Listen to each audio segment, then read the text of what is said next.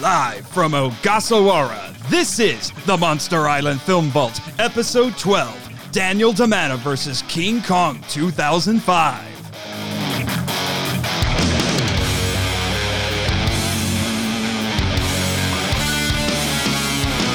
Hello, kaiju lovers, and welcome to the Monster Island Film Vault, a podcast seeking entertainment and enlightenment through tokusatsu. I am your host, the card-carrying curator of the Film Vault, Nathan Marchand. But joining me today, as promised for quite some time, the one guy, I swear to you, the one guy who is more excited about being on this island than I am, the author and creator of the Godzilla novelization project, Danny DiManna. That'd be me. And I am super duper excited. I am super duper excited. I'm seriously, man, did you come here on a sugar buzz, or is it just being in the presence of all the kaiju? Well, I actually came here, and I have to share this story before we actually get on the air. I don't have anything against my man Jimbo. He's a nice guy. Jimmy, my man, we're buds. But next time, getting me to the island a little bit differently should be a priority. I'm not trying to be mean. I think we bonded a lot during our 14-hour flight. I really do. He took you on a 14-hour flight on, what, the SY3? That's his favorite one. I wish, Nate. This is what happened. So about 4 o'clock this morning, I get a knock at my door, right? And I decide to open it. There's no one out there. I'm thinking, what in the world is going on? So I'm in an apartment. My eyes are stinging because of the light from the hallway. I walk out and I look out in the parking lot. And what do I see? I see Jimmy on some kind of weird Pteranodon robot. What? That thing? Yeah. That thing? Yeah. Oh, you didn't know he had that, huh? You didn't know. Jimmy, what the heck? You have it on loan from what? What was the name of that scientist again? Because his name is escaping me. You're writing about his life in a novelization. Kazuma Aoki. Yeah, you borrowed that thing from him? Oh, actually, you stole it? Oh, boy. I'm not looking forward to the paperwork. Oh, boy. I don't know how he got it, but I was kind of expecting a different ride. But what do I see at 4 o'clock in the morning? Jimmy on this Pteranodon patting the back seat as if to say, come. Do you remember how slow this thing flies in the movies? Oh, well, guess what? Oh, my goodness. Over the Pacific, 14 hours. Did he at least bother to put seatbelts in it? If there were seatbelts, he super did not indicate to me that there were seatbelts. So Jimmy, I had to straddle. What are you doing endangering the lives of my guests? That's not an excuse. Not an excuse whatsoever. I mean, I got no beef. I really have no beef, man. I swear. It was a fun ride. We had some nice conversation. I think I fell asleep and drooled on your shoulder a little bit. Sorry about that. But 14-hour flight, you can't help but bond with the guy that you're holding on to for dear life so you don't fall into the Pacific. I finally got here, and we docked in Jim. Okay, so first of all, listeners, you don't know. What most mortal human beings call a warehouse, Jimmy calls a garage. Oh, really? This place is huge. I mean, he's got parts of robots everywhere, man. It's freaking huge. Yeah, I've heard about that. I've wondered how the heck he's moving all that stuff around, because I don't know if he has help. Yeah, honestly, it was a miracle I found my way out of there, because that's pretty much where I've been for a while. He just kind of left me there. So I'm here. I got here. It's all good. I'm not angry at Jimmy. He was just a little bit distracted. I think he was a little distracted. I don't need another guest feuding with Jimmy at this point. You know, him and John already had a little bit of a thing last episode. I'm just saying. No, it's all good, Jimbo. Can I call you Jimbo? You'd prefer I don't call you Jimbo. I'm going to call you Jimbo anyway. So anyway, Jimbo. No, you know what? We pick on each other. It's fine. We're buds. I think we bonded. I have to stay on his good side because I'm pretty sure I have another 14-hour Pteranodon flight ahead of me to get home. But that's fine. That's fine. It's all good. Well, I can't tell you, if you want something to get back at him a little bit for writing that ridiculous Pteranodon bot, here's a little jingle for you. You can just whisper it in his ear on occasion. Who can novelize your favorite Godzilla film? The Dandy Man can. Original. I'll take it. I was going to whisper, I don't like sand into his ear. But Oh my gosh. Oh, you've brought down the thunder. He's raging. Jimmy. He's raging right now. I only see him get this crazy if you bring up his unfortunate experiences in the war in space. True. I'm in the wrong here. Misa, sorry. I think. Oh my gosh. I think we're going to have to get to the entertaining info dump so he can have a few minutes to calm down, because today we are discussing the epic 2005 remake of King Kong. Specifically, just so everyone knows, clarification, we will be discussing the extended cut, not the theatrical version, because that is my preferred version. And if I remember correctly, that is your preferred version as well. Oh, yeah, definitely. Got to go long or go home. That's what I say. Future Nathan here, inserting himself using Futurian editing technology, because apparently when I do a King Kong movie set in 1933, I forget to do this. Our Toku topic for today is vaudeville. And now, back to the show. Well then, through the magic of editing, we'll let Jimmy have a break, we'll go watch the movie, and then come back.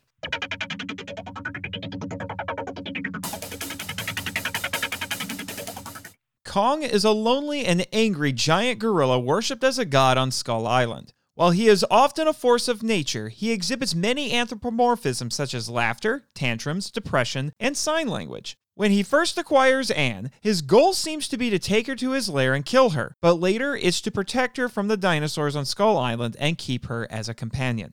The monsters making their home on Skull Island include the Brontosaurus, Venatosaurus, Photodon, Vastatosaurus rex, Scorpiopede, Wetarex, Terapes mordax, Arachnoclaw, Carnictus, Deplector, Furacutus, Pteranodon, Decarnosimex, Megapede, Deraponesis, Salasamix, and Noxmuscus. These dinosaurs, insects, and other beasts attack Kong and the Venture crew either to protect their territory or eat them. Anne Darrow is a plucky and kind out-of-work vaudeville actress who joins the expedition to Skull Island because she needs work and because she's a raging Jack Driscoll fangirl. After being taken by Kong, she at first tries to escape him but soon bonds with him and seeks to protect him from exploitation. The manic and unscrupulous film director Carl Denham leads the expedition because he's determined to film a movie in an undiscovered location in order to get a contract with a studio. Once his camera is destroyed, he's hell-bent on capturing Kong and exploiting him in a Broadway show. Jack Driscoll is a quiet and thoughtful playwright hired by Denham to write the script for his movie. He falls in love with Anne during the voyage, so he stops at nothing to rescue her from Kong and the monsters after they reach Skull Island. The gruff and pragmatic Captain Englehorn commands the Venture at the behest of Denham, but his first priority is keeping his crew alive. Bruce Baxter is a snooty and cynical actor who's starring in Denham's new film, and while at first resistant, he does, quote-unquote, play the hero for real when the crew treks into the jungle to rescue Anne. The human plotline focuses on the characters' personal goals and struggles for the first hour, but once they reach Skull Island and Kong takes Anne, it is unified with the kaiju plotline. Starting then, their actions are in some way connected to Kong, although their individual subplots continue to be developed. While he is absent for the first 70 minutes of the film, Kong is the problem. The natives built a wall to keep him and the other monsters at bay. They offer maidens as sacrifices to Kong to placate him. Englehorn leads an expedition into the jungle to rescue Anne from Kong, and 17 of them are killed, though the body count was probably higher, by the numerous dinosaurs and giant insects inhabiting the island. They do manage to kill some of them, such as the Phoractus, with guns. Kong battles and kills 3 Vastratosaurus rexes to keep them from eating Anne. When Jack rescues Anne from Kong's lair, the big ape fights a swarm of bat-like Pterospormordaxes, killing several. Kong smashes through the gate and many sailors restrain him with grappling hooks and chloroform, but he breaks free. When he reaches the coastline, Englehorn shoots Kong in the leg with a harpoon, and Denham smashes a chloroform bottle on the Eighth Wonder's face, knocking him out. Kong is taken to New York, where he's chained to a stage, but he breaks free after being angered by the flashbulbs of cameras. The military attacks Kong with rifles and anti-aircraft guns, but he destroys a few and eludes the rest. The problem is solved when biplanes are dispatched to attack Kong after he climbs to the top of the Empire State Building with Anne. He destroys several of them but succumbs to wounds from gunfire and falls to his death on the streets below. This is an epic story with multiple characters and subplots, making it the most complex film in Kong's history. However, some characters and subplots receive more development than others. Like the 1933 original, Peter Jackson's remake is a tour de force of special effects. His team at the New Zealand-based Weta Digital utilized multiple techniques including CGI, motion capture, green screens, and even some practical effects.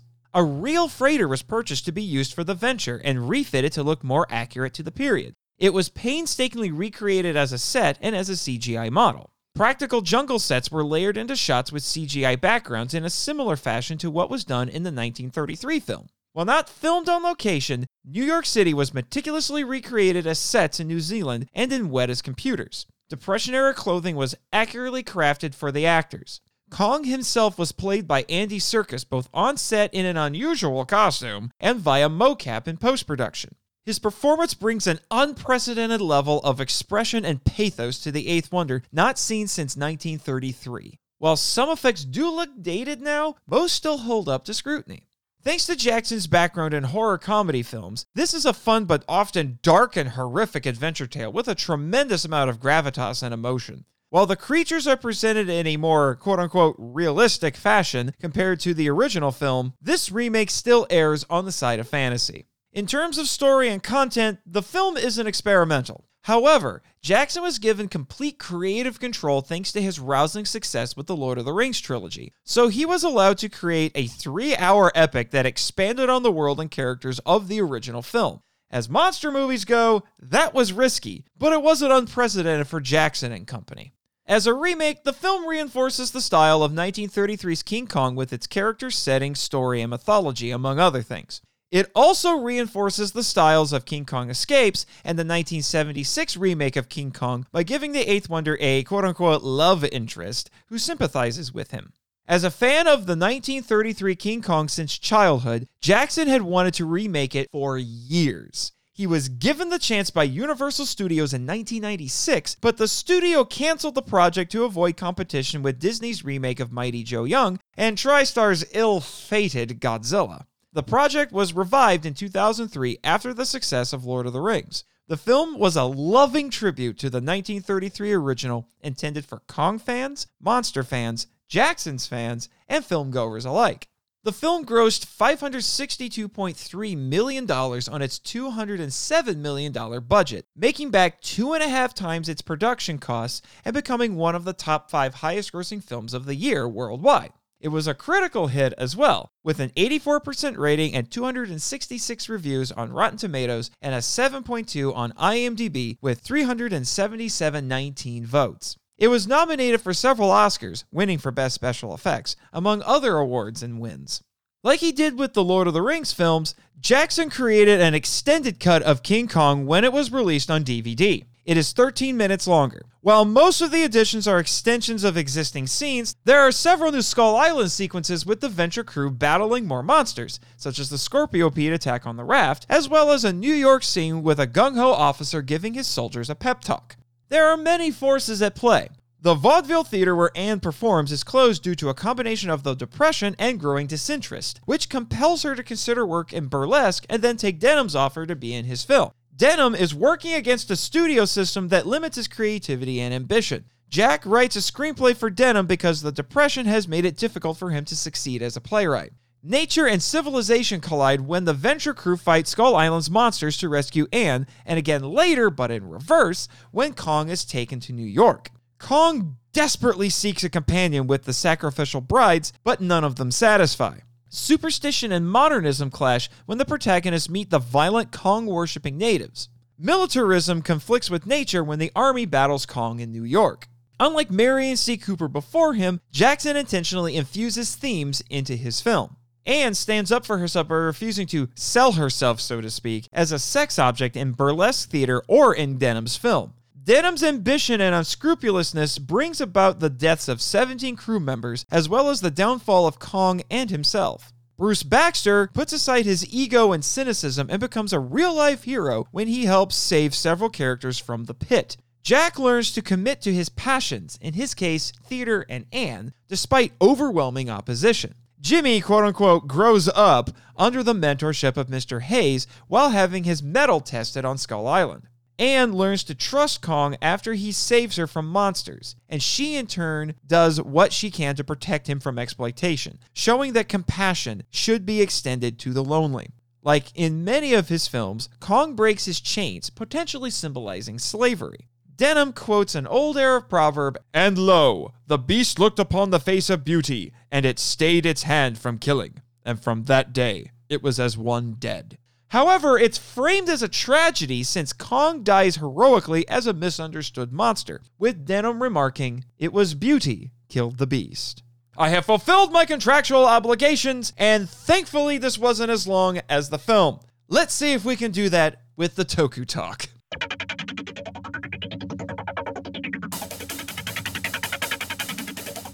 Now, having seen the movie and given Jimmy about 3.5 hours to not contemplate murdering you. Sorry, Jimbo. So, the big reason I wanted to have you on the show is I saw you mention one time on Twitter that this is actually one of your favorite movies, period. Absolutely true. Because it's just so darn good. I have a lot of really wonderful memories associated with this film. I saw it in 2005 when it came out. I was 12 years old at the time. You're making me feel old. I'm sorry. I'm sorry. I was in college and saw it during Christmas break. I was a baby. I was 12 years old. You know, I knew about King Kong before that. He's just one of those things that's in the zeitgeist. People who haven't seen a Kong film know who King Kong is. You know, it's the iconography of the Empire State Building and just the giant gorilla. It's everywhere. It's parodied everywhere. It's referenced all over the place. So you know. But at the time, when I had my four friends in our first big discussion episode 2 on the 33 film, by some act of God, none of them had seen it, but they knew all the references. So when we got when we got to those moments in the movie, they're like, "Oh yeah, now I know what that is." I'm like, "Congratulations, you've joined the club." When the movie came out, I remember you talked about how you saw the 76 version before you saw the 33 version. My first Kong was 2005. That was my first exposure. Yeah, that was it. Really? Your first Kong was 2005. That's a good place to start. Yeah. As I mentioned in that episode, I believe my first Kong movie was King Kong vs. Godzilla. I can't remember if it was before or after. I know it was pretty close to it, but I know I read the Lovelace novelization because I found it at my local library. And I don't remember if that was after that or not. I knew about Kong. I knew about the original movie. I knew a lot of things, but I was a kid, right? And I didn't have a huge frame of reference for it. And I remember sitting in the theater watching this thing unfold. And of course, that was the slightly shorter theatrical version, of course, because 13 minutes shorter, I think. Something like that. I looked it up on IMDb and it's billed at, I think, 3 hours and 7 minutes. But the version we watched today in my screening room was 3:20. Yeah, it is not a short. Both versions aren't short, but I prefer the extended cut. But only Peter Jackson can make a 3-hour movie about a giant monkey. Hold it, Jimmy. I see. You were gonna pipe in. I get it. Kong is an ape, not a monkey. Yes, VeggieTales tells us so. Moving on. If you can't trust VeggieTales, who can you trust, right? that is true. Larry the Cucumber knows everything. I'm just saying. This is another piece of my childhood there. I remember sitting in the theater watching this film and being just completely riveted and on the edge of my seat because, again, I'm a kid. I didn't know how it was going to end. I assumed how it was going to end because it's pretty apparent that he's not going to make it. But I remember sitting in the theater and thinking, my God, if they kill this monkey, then I'm going to be very, very, very sad. That's exactly what happened. And of course, I saw it all play out and it just hit me in the gut. I mean, I could go on and on about why I love this film. And I will, likely, while we are talking about it. I don't want this episode to be as long as the movie. I'm just saying. We'll have to reel ourselves in at least a little bit, I think. For sure, because there's a lot to talk about. There's something interesting going on in pretty much every frame of this film. And if we were to talk about all of it, we'd be here until probably June. I don't know. Yeah, something like that. there is so much detail packed into this movie. I was realizing that while we were watching it. It's just like every single frame has little hints at world building. And yeah, this is, it's 1933 New York. I get it. It's most of the actual world building, if you want to call it that, is when they're on Skull Island. But there's just so much detail packed into it. There are little Easter eggs that are in there. One of my favorite ones is Denham gets annoyed that an actress, I can't remember who, I had it written down someplace. Was it when he was talking about Faye? Was it actually Faye Ray? Yeah, he said Faye's the right size for the costume. She's doing a picture with RKO and dun, dun, dun. and then Denham says, Cooper, I might have known. I might have. That is genius. And before that, there was a joke about how Universal needed stock footage really bad. There are Easter eggs all over this film, and that's something that 12-year-old me didn't pick up on because I hadn't seen the previous version. But being older and looking back with, obviously after that film came out, I sought out the 1933 film pretty darn quickly, and I quickly realized how much of a connection there is, right down to the fact that certain rooms in the Venture are decorated with spears and drums that were used on the set of the original movie. Yes. And then when we get to the Broadway scene when they have Kong on display in the theater, it was straight up. It was Max Steiner's music, and the costumes are like the 1933 film, and exactly. There was a giant tribute. It's because Peter Jackson is a super fanboy for this stuff, and he has a collection of Kong memorabilia that is unbelievable. And I'm pretty sure every piece of his Kong collection is in this movie somewhere, right down to when Adrian Brody gives Jack Black the what is it, like a 15-page script, and then tries to bail on him. That was the actual Edgar Wallace script from 1932. That he's thumbing through. I do remember that. I bet they had to handle that with kid gloves. I wouldn't have even wanted to touch it. I mean, I would have been terrified that I'd destroy a piece of history, but my God, it's just everywhere. And it all comes back to one of the reasons that now, 15 years later, that's a long time, me looking back at this film now, I have a new level of appreciation for it because from top to bottom, beginning to end, 3 hours plus, it is a love letter to the original movie, and it's a remake made right. It's a remake done with integrity. Yeah, I think that, honestly, if you're going to remake or you're going to reboot something, there's two reasons to do it. For one thing, if you want to work on a remake or reboot a good movie, you have to do it like this, where it's meant as this love letter, this tribute to it, because nowhere do I feel like Jackson or anybody working on this movie is trying to upstage the original film. Absolutely true. There's nothing but love for it. They clearly love the original movie. They're just taking that story and trying some different things with it and expanding on it, but it's not in a way to say the original movie's bad. That was not their intent. Sure. Yeah, the other way I think you should do it is if you find something that's bad and you say, how about we actually do this right? I can only think of one time, and I'm sure maybe Jimmy or listeners, if they want to send in some feedback, I would love to hear this. If they can name some other remakes where it was a bad movie and it was done well, and the only time I can think of where that happened was Kaneko's Gamera trilogy. Yeah, not a bad comparison. I actually think it's one of the interesting changes in this version is Jack Driscoll is a playwright, and as a writer myself, and I'm sure you might appreciate this as well, we get someone like us in this movie. Absolutely. And again, that's something I appreciate more now than when I was, just barely double digits old when I saw the film the first time, is the fact that so many of Jack's lines stick out to me now because he is a playwright. He's writing a story. Things like the fact that it almost feels like they're writing the adventure that they're actually going on as they're going on it. And interesting lines that he has where he talks about actors. They travel the world and they're always looking in the mirror. And then that's when Anne sees him in the mirror, which is a cool moment. And him just kind of talking about hey, you changed my dialogue. It's cool. By change the dialogue, I mean, you're using the original script. Yeah. Because that's kind of the inside joke. That was one of the scenes where they literally just copied and pasted lines from the 33 film and put it in there. Women are a nuisance on ships. I actually love that they did that. That entire little moment is so great because it takes a little bit of the magic of their Anne and Jack's relationship from the original movie and puts it in here. And I almost interpreted, because again, it's implied that that's not what Jack wrote. I think this is awfully exciting. I've never been on a ship before. I've never been on with a woman. It's implied that they each did their own thing with the script and didn't follow it. And then later on, he says, it's not what I wrote, but I still enjoyed it. It was funny. I thought you were funny. I thought it worked. You don't have to be nervous about it. I almost feel like that reflects Jack's change of character in the film itself, because he's not what was originally written. In the original film, Jack's the first mate of the venture, plain and simple.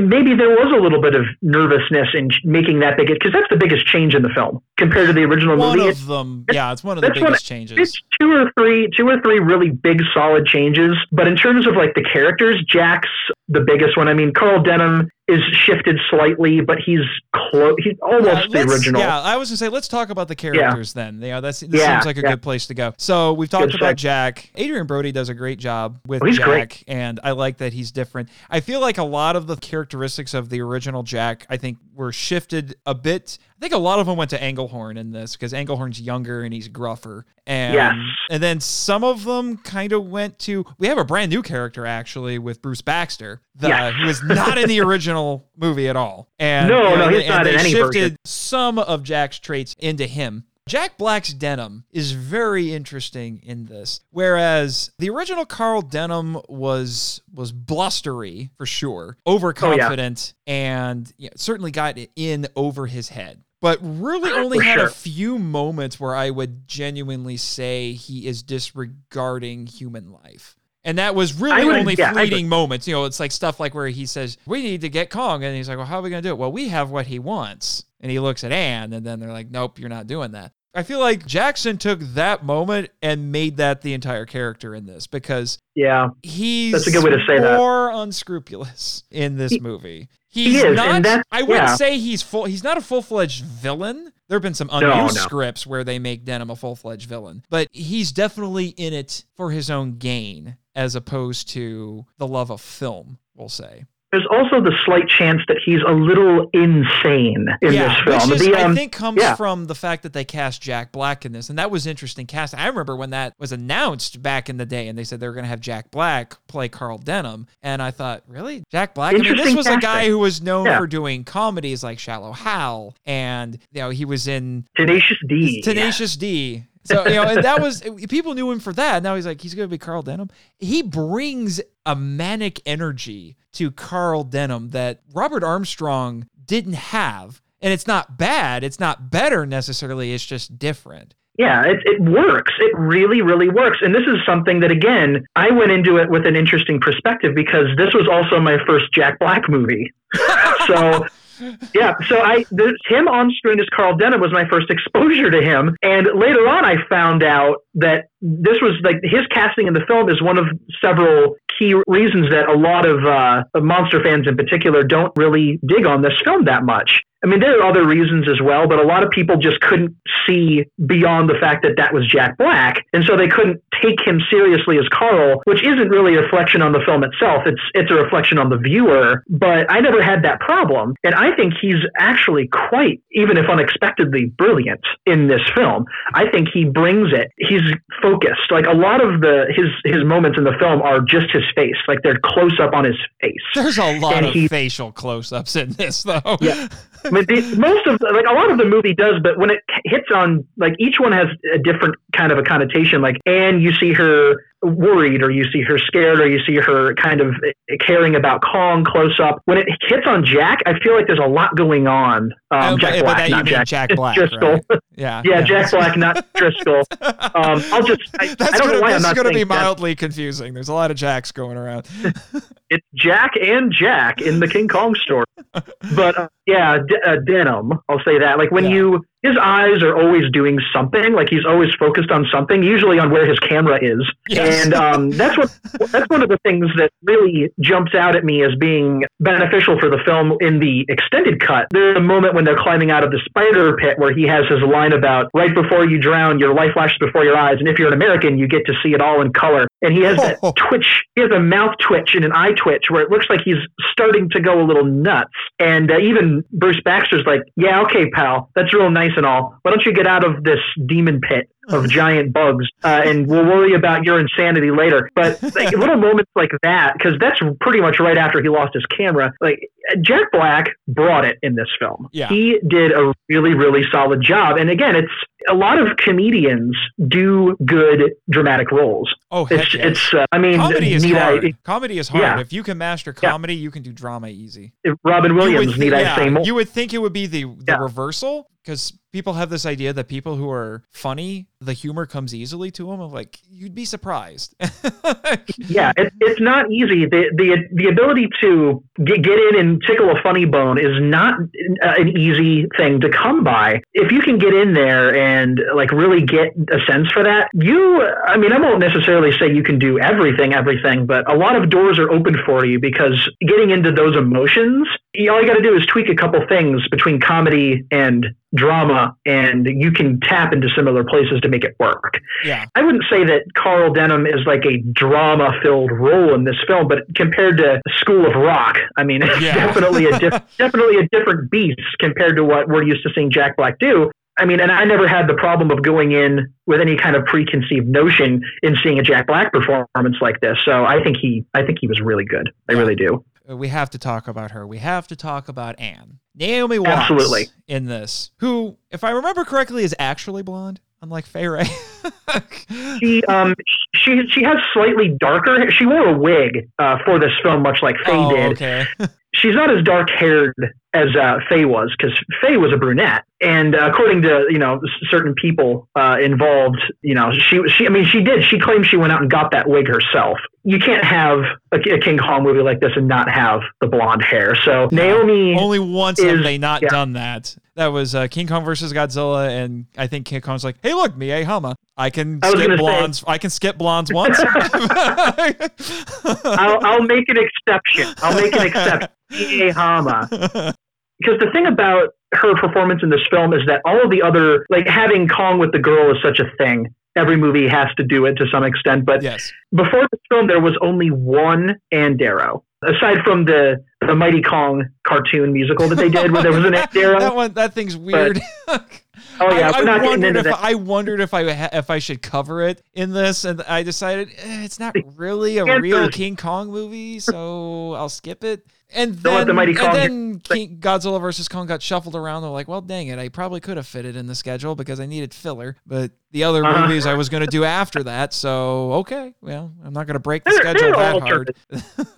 But for all intents and purposes, there was only one. It is funny to think about that, because it is such a trope in the Kong films. But there had only been one, and that was Faye. And if they were going to cast anyone, I mean, they don't look completely similar, but when you put them in like, she has the same coat and the same hat and dresses throughout the film. She looks just like her. That scene early on after after the theater gets closed and she's wandering around the street, and I'm like, that's Fay Wray's costume. They found it. That's Fay Wray's costume. She looks exactly the same. I love it. In fact, luckily for Naomi Watts, she had the opportunity to actually meet Fay Wray when they were doing pre-production of the film, because I guess Peter Jackson knew her. And they went to go see her.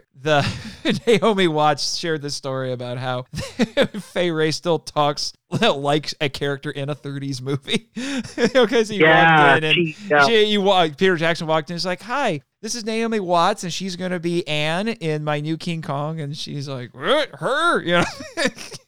Yeah, there's only one Andero. I'm Andero. Yeah, I'm Andero. Yeah, but then she said that they hung out for a little while, and when they were done, Fay Wray said, "Anne's in good hands." So she gave her seal of approval on Naomi Watts, her blessing, I guess you could say. And tragically, while they were filming the movie, she died, which was very sad, because Jackson wanted to have her make a cameo in the movie. In fact, he originally had scripted the final line, the iconic line, it was "Beauty killed the Beast," was going to be said by an old woman in the crowd, and it was going to be her. Yeah, but and what a scene that would have been if they'd have been able to. It would have been amazing. It would have a great role reversal, I think. Yeah. But now, what we got was Jack Black delivering the line as Denham, like the original film. So, as second choices go, this was a great one, but still, this was a great one. And it would have been great to have had her in the film and doing that. It would have been a really magical moment. It would have driven home the reverence for the original film that this one carries in its DNA, and it would have been really good. And they almost got it, and she kept saying no, and she said no, and she said no, and then the last time that PJ and her met, she said never say never, and then I don't know, a week or two after that, she had passed. Yeah. They were so close, and it would have been amazing. Having Jack say it. Jack Black. There it goes again. He did too many Jacks. He did great. Yeah, too many Jacks. A mild tangent. Denham's assistant is named Prescott. And I kept thinking, where have I heard that name before? And I checked. Oh wait, we had Jack Prescott in '76. That's right. Is that an homage? That's a weird homage. But that character wasn't in the original movie either. I don't know that one for sure. I know production of this film is one I know pretty well because they documented the crud out of it. They documented the crud out of it, yeah. I don't know if that's an actual tribute or not, but it could be. Yeah, it could be. But going back to Anne, another one of the radical changes, although when viewed in context, which is why I've been covering these movies chronologically, this is technically not new. It's just the first time that someone named Anne Darrow has done this. She's sympathetic toward Kong. Now, we've already had that in King Kong Escapes, and we had a very weird version of it in King Kong 76. Yes, we did. Good old Kinky Kong. Yeah. There's a porn parody waiting to happen. Anyway, moving on. Oh, God. I refuse to cover. If anyone wants to start sending me suggestions, I don't do porn on the show. Good choice. Yeah. Moving on. I endorse this decision. Yes. I approve this message. That's right. Anne is sympathetic. Now, it doesn't happen instantly. So when she first meets Kong, we get classic Fay Wray. She even gives us some nice screams. She's a good screamer, too. She's a good screamer, but she doesn't scream nearly as much as Fay Wray. The other thing that's different is this version of Anne Darrow is also a little bit more proactive. Even before we get to the island, she's doing things like saying, I'm going to go get an audition when the theater closes, the vaudeville theater. So she's already taking charge and trying to do something. And then when she has the meeting with Denham, which, as several of my friends pointed out in episode 2, is weirdly creepy, and their first thought was, is he into human trafficking? But he says the line, do you think you could fit in a size 4? And she tries to get up to leave. He's like, no, wait, I'm sorry. I didn't mean it that way. It is almost like they were playing off of the potential to read something creepy into the original scene from the 33 version. And I never interpreted the 33 version as being creepy. I didn't either. I think that's something that people tend to do in like modern times is they'll look at older films and be like, oh, well, stranger danger. Yeah. It's because it's just a different time, different version of storytelling, but telling it within the last 20 years or so, that scene, they're very clearly being some tension there. And then Jack Black completely blows it for like a second, and he has to backpedal and be like, I'm on the level, no funny business, which is a line from the original film. Which is a line from the original movie, which is really cool. But she, like I said, she's already being a little bit more proactive. And it's one of those things that's interesting looking at their characterization of Anne in this, because there's some modernity in that, but it doesn't feel invasive. It doesn't feel like it's violating the character or the time period. Because and that's a big deal. Which is something that I feel like a lot of storytellers and filmmakers have problems with now. I agree. But then what becomes really interesting, so like I said, she first meets Kong, and we have classic Fay Wray stuff. She's terrified, understandably so. But then she starts being proactive about trying to get away. She's not sitting around necessarily waiting to be rescued. She's not paralyzed with fear. She's trying to get away. It doesn't work, but she tries. She plays dead, and then she thinks, wait, I'll perform. So she starts dancing and juggling and doing her vaudeville routine as a way to distract him, or at the very least keep him from killing her. Exactly. And it works. But then other things happen. The dinosaurs show up, and then Kong has to protect her, and Jack eventually gets there and rescues her. And all the same things happen, but she's taking a much more active role. And again, it doesn't feel like a violation of the character. We'll get into that a bit more in the next segment when we talk about vaudeville, because vaudeville is a unique element in this film. So she uses her skill set in a creative way to save her life in this. And then the genius of it is that she inadvertently, by doing that, forms a bond with Kong. Unlike the 76 version, it's not sexual in nature, which I adore in this because the 76 version feels really weird.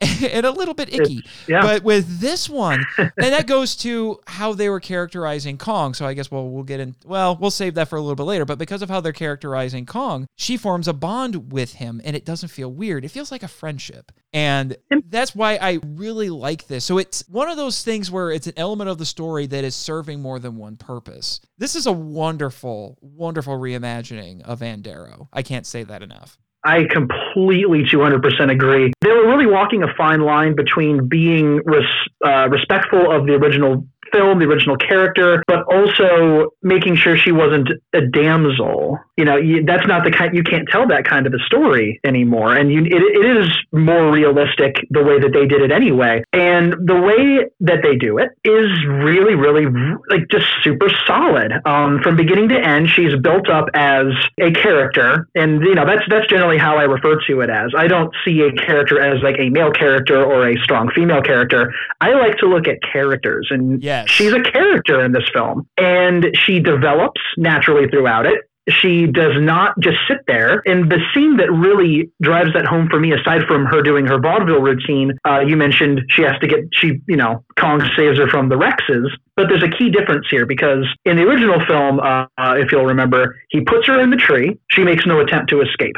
He comes back when the Rex comes. They fight. She makes no attempt to escape. The tree gets knocked over. She could escape. She doesn't escape. She watches the fight, and then Kong wins, turns around, and she screams. He picks her up, and it's same old, same old. In this film, there's a moment right before the fight where she is sandwiched between the two predators. She's got a Rex on one side and Kong on the other. An amazing shot, I have to say. An amazing shot, composed to look like Gustave Doré-esque scenes of Skull Island from the original film with dark foregrounds and like backgrounds. So it was like 8 homages in one. And what does she do? She walks backwards towards Kong. She makes a choice. She's not running, and she's there not because she's paralyzed with fear, but because she trusts her friend, her protector. And so she doesn't run because she now trusts him, and she could get out of there. She could use it as an excuse, but there's something deeper going on there. She doesn't run completely away. She goes and stands pretty much right next to him, and then he boops her out of the way, and he goes and wins the fight. And then he has this little moment where he's like, I'm not speaking to you. Yeah. And he looks up, and he was upset. He was upset. I was like, I came back and I fought these things. I saved your life. Don't thank me or anything. Yeah, don't thank me. And then he walks off, and she could escape, but she decides to go with him, not because she's some 1930s helpless female, but because there's something deeper happening here. And of course, she does feel safer with him as well. That's a huge part of it. But she's not sitting there paralyzed with fear. She's proactively trying to find a way to survive, and also to be with this thing that she now knows for sure is willing to fall off a cliff, get bit, get flipped over, get tail whipped, whatever, to protect her. Yeah. And so that is a huge evolutionary step from Screaming Fay Wray, but it's one that doesn't feel like it was shoehorned in just for the sake of putting it in there. Yeah. It feels like that's what she'd actually do, and it is a completely respectful way to update her character and make her not so helpless, and make her more of a character and, less of an object for Kong to keep toting around throughout the island. And that is a hugely, wonderfully progressive thing to put into a film. But it's not just that. It's just about telling a good story and with good characters. That's what this film does. And I really, really appreciate that. I have been saying for the longest time that if you're a writer or an author or a screenwriter, whatever it is, story is king. Everything else is secondary. Story is king. If you're worried about, you want to have a certain theme or message or whatever, I get it. Mm-hmm. But it's one of those things that will just naturally come out as you're telling your story.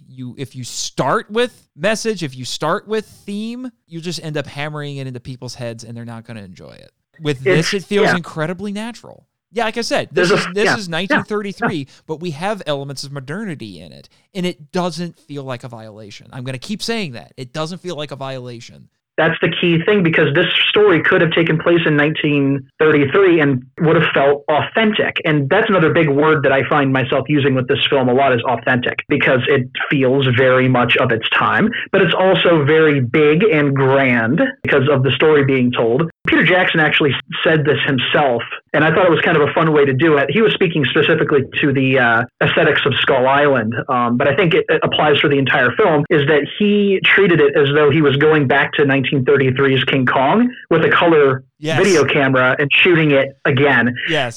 Same kind of thing, same time period. The taxis are all driving around New York. The Skull Island is there. The dinosaurs are there, but he's shooting it through a slightly different lens that doesn't corrupt the era. On one hand, it doesn't seem like it should be that hard to pull off, just tell a good story, but it's not as easy as it sounds, especially when it comes to keeping it authentic. Aside from the visual element of the film, recreating New York, things like that, and the clothing, I think it is the best example in the film of keeping a story grounded in its era without feeling like it needed to be, very 2005 in its in the way that it presented things. But speaking of that fight, there's an interesting progression to that, because again, Anne tries to get away and then she bumps into the giant Komodo dragon things, then tries to hide from those, runs into some giant bugs. That was very unpleasant. And then the Rexes catch the Komodo dragon looking things, and then she has to deal with those. So it's a nice escalation. And when I was watching that, I was thinking to myself, hey, Jimmy, sorry, not sorry. There's always a bigger dinosaur. Oh, calm down. I think he's had enough of that for one podcast. Sorry, Jimbo. Probably. Even though I would love to transition to talking about some of these newer characters that are not necessarily in the original, but we need to talk about Kong. This is a great time to talk about Kong, the other big character in this film. The big character. The big character. And again, we're doing a different spin on Kong without violating the core of the character. Because one of the things that bugged me, and if you've listened to enough of the previous episodes to know this, I've come across way too many essays about, I have read too many essays on this big ape and his movies. But there was one that I kept coming to because it was driving me nuts, where this guy insisted that every Kong movie, he didn't mention the 2005 one, but he said that every Kong movie that came after 33 infantilized him. I'm thinking that is incredibly unfair. And I have a feeling he would probably still make the same argument in this. But it's because in the original movie, Kong is a beast. A curious one. I don't think there was anything sexual going on in the movie. I don't take a sexual interpretation of the 1933 film, as we established in that episode. But there's certainly a curiosity there. And I do think the tragedy of Kong is still present in that. There is still sympathy to be had by Kong. If there wasn't, then I don't think it would have become the cinematic icon that it is. If you didn't feel bad for the character, and character is the key word here, because Kong is the main character in his film, if you didn't have that emotional connection to him, then the character wouldn't have resonated. And I mean, we're coming up here in 3 years on 90 years of King Kong. I know. 90 years. And we're coming up on movie number 9. And keep in mind, around the time that I put the podcast version of this episode out, there's going to be a special screening of the original movie. Yes, there is. I pumped for that, because I found that there is going to be a screening here on Monster Island. Of course, I pretty much told the board of directors, you can't let this pass up and not show the movie.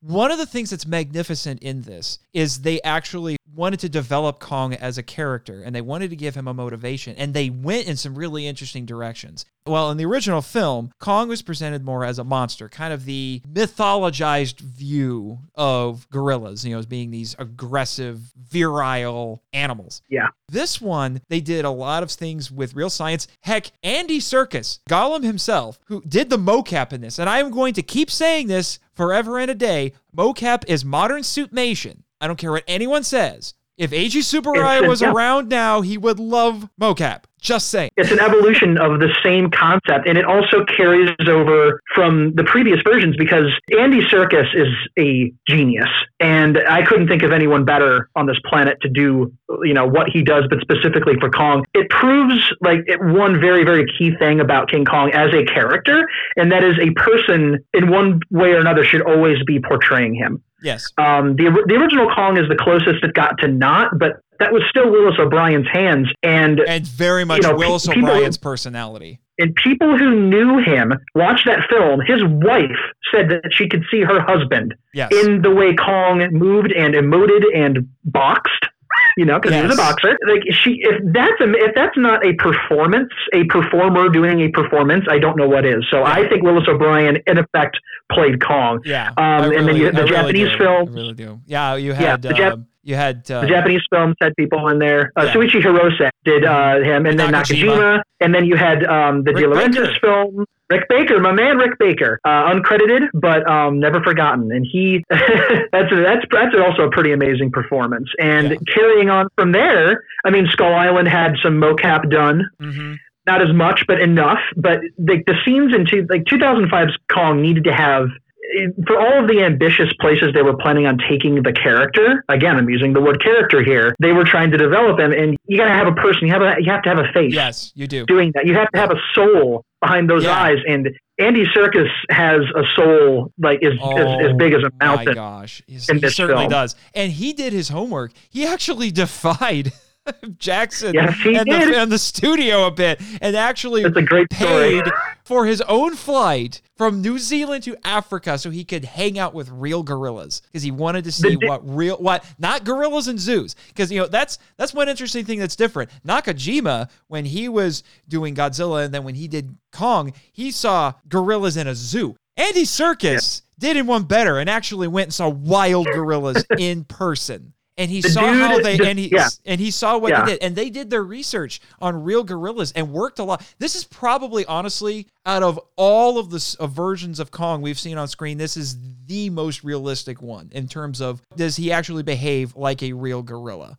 And in terms of how he's portrayed as well, he's designed like a real gorilla, and they did that on purpose. All of the other versions of Kong have some fantastical elements in their design. This one is quite realistic. They only took a few liberties with it. There's only a few tiny little touches, like the size of the feet, a couple like the way his back works, but other than that, it's pretty much straight up a gorilla. And again, that's something that a lot of people don't like about the movie, because they think, well, they just took a normal gorilla and blew it up to monster size. To each their own. But I really can't get on board with that way of thinking, because, I mean, how many wonderful monsters are there out there that are just bigger animals? Yeah. Kong was always supposed to be that. Come on, one of the greatest monsters to come out of Japan's a giant moth. Giant freaking butterfly, man, and nobody really bats an eye. It's a thing. Anyway, and what they did with this that was fascinating is they found out the fact that in the original movie, really any of these other previous Kong movies, the fact that Kong is this loner, they said that's incredibly weird,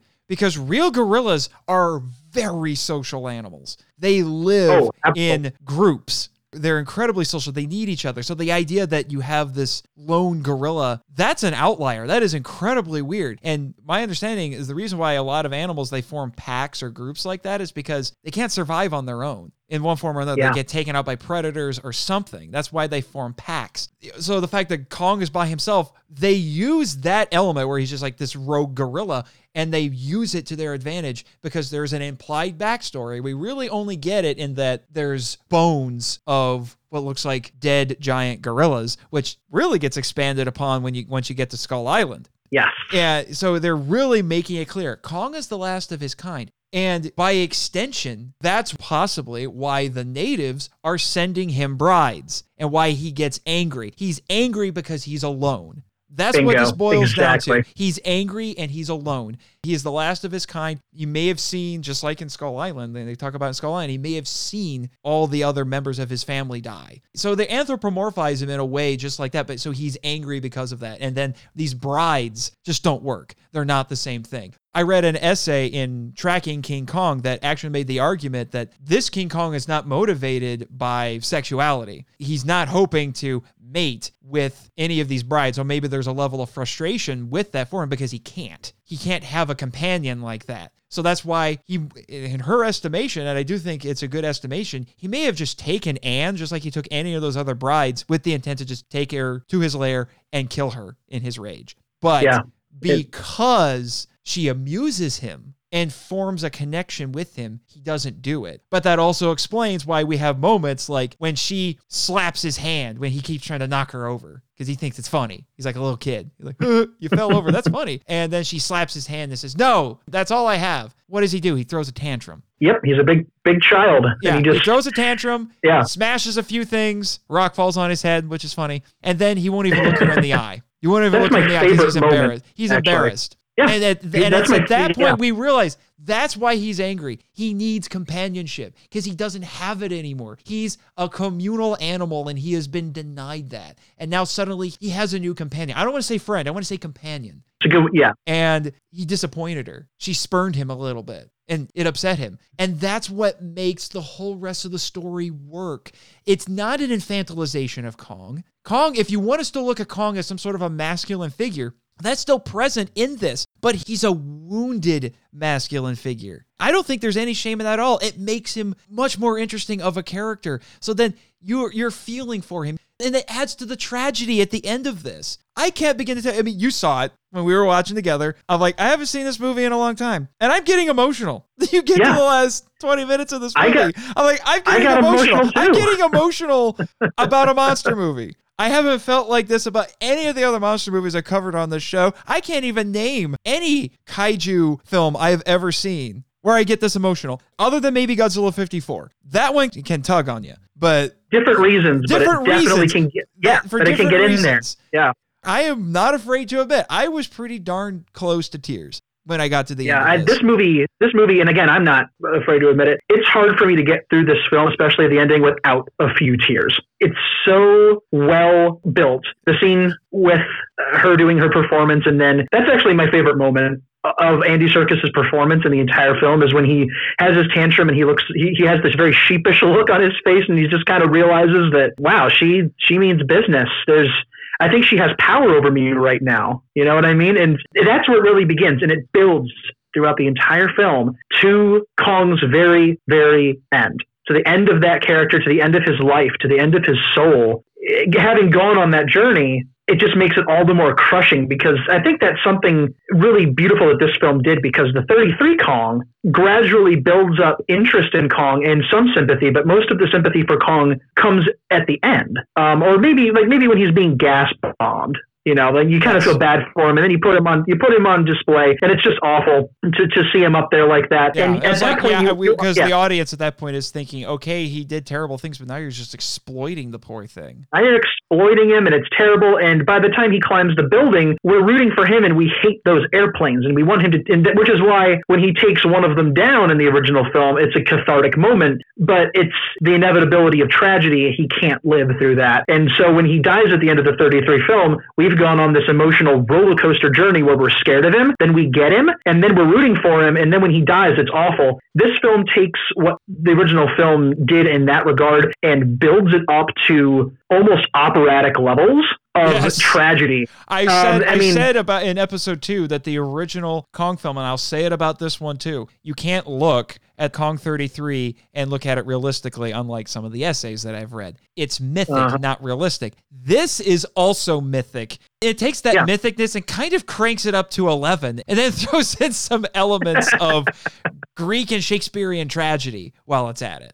It's very Greek because, and again, you mentioned this in a previous episode, the question of, is Kong a tragic hero? In this movie, he is. In this movie, he absolutely is. There's no question about it. He's a tragic hero in this one. In Greek tragedy, what happens to a lot, like what happens to the main character in those stories? A lot of times they were about people that suffer terrible, horrible, cruel fates, even though they have done no evil. And Kong, is trying to survive. He's very vicious, but you could say that he's not evil. Kong's not evil. He hasn't done any evil things. He's defended himself and he's been lonely. He's a victim of, the circumstances of his life. But what does he do? He ends up having this horrible, crushing fate, which is very Greek tragedy. It's the same idea behind one of my favorite monster movies, the original Wolfman from 1941. Oh, yeah. The idea of Larry Talbot being a man who has not sinned, yet is struck by the gods, if you will, with a terrible curse that he cannot escape, as the sequels proved. Not even death can cure him of this horrible thing. He's a good man, and Kong is a good creature. It is very operatic, and it is very tragic, and it is mythic because, and again, you've mentioned this before, and I 200% agree. Kong's story is not a literal thing. It is a myth.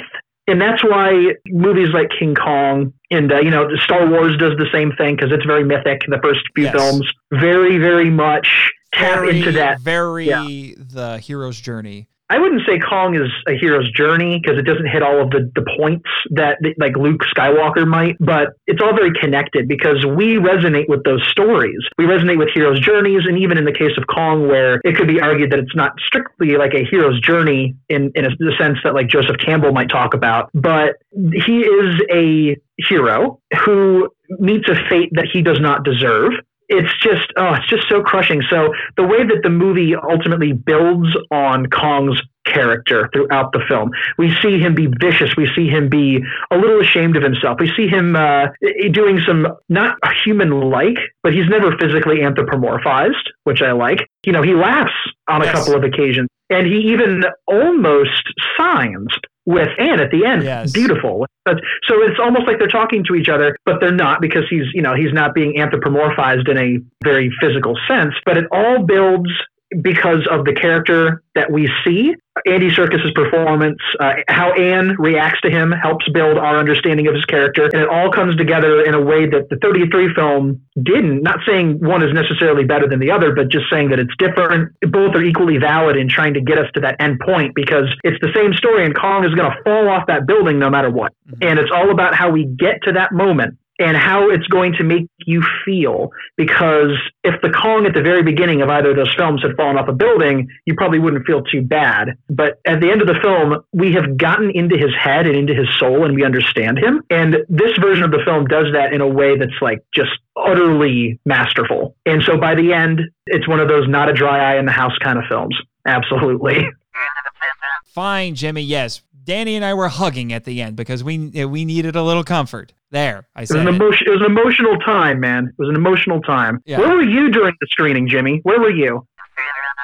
Oh, getting everything ready? Sure. As far as excuses go, I'll take it. It's fine. It's fine. Or maybe he was prepping that Pteranodon bot for you. Probably. I really hope I don't have to fly that thing home. Unless I get to keep it. If I get to keep it, I'll fly that thing to work. Oh my God! Can you imagine? That would be very interesting to say the least. But everybody's pulling up, and I'm gliding on my Pteranodon. I can dream.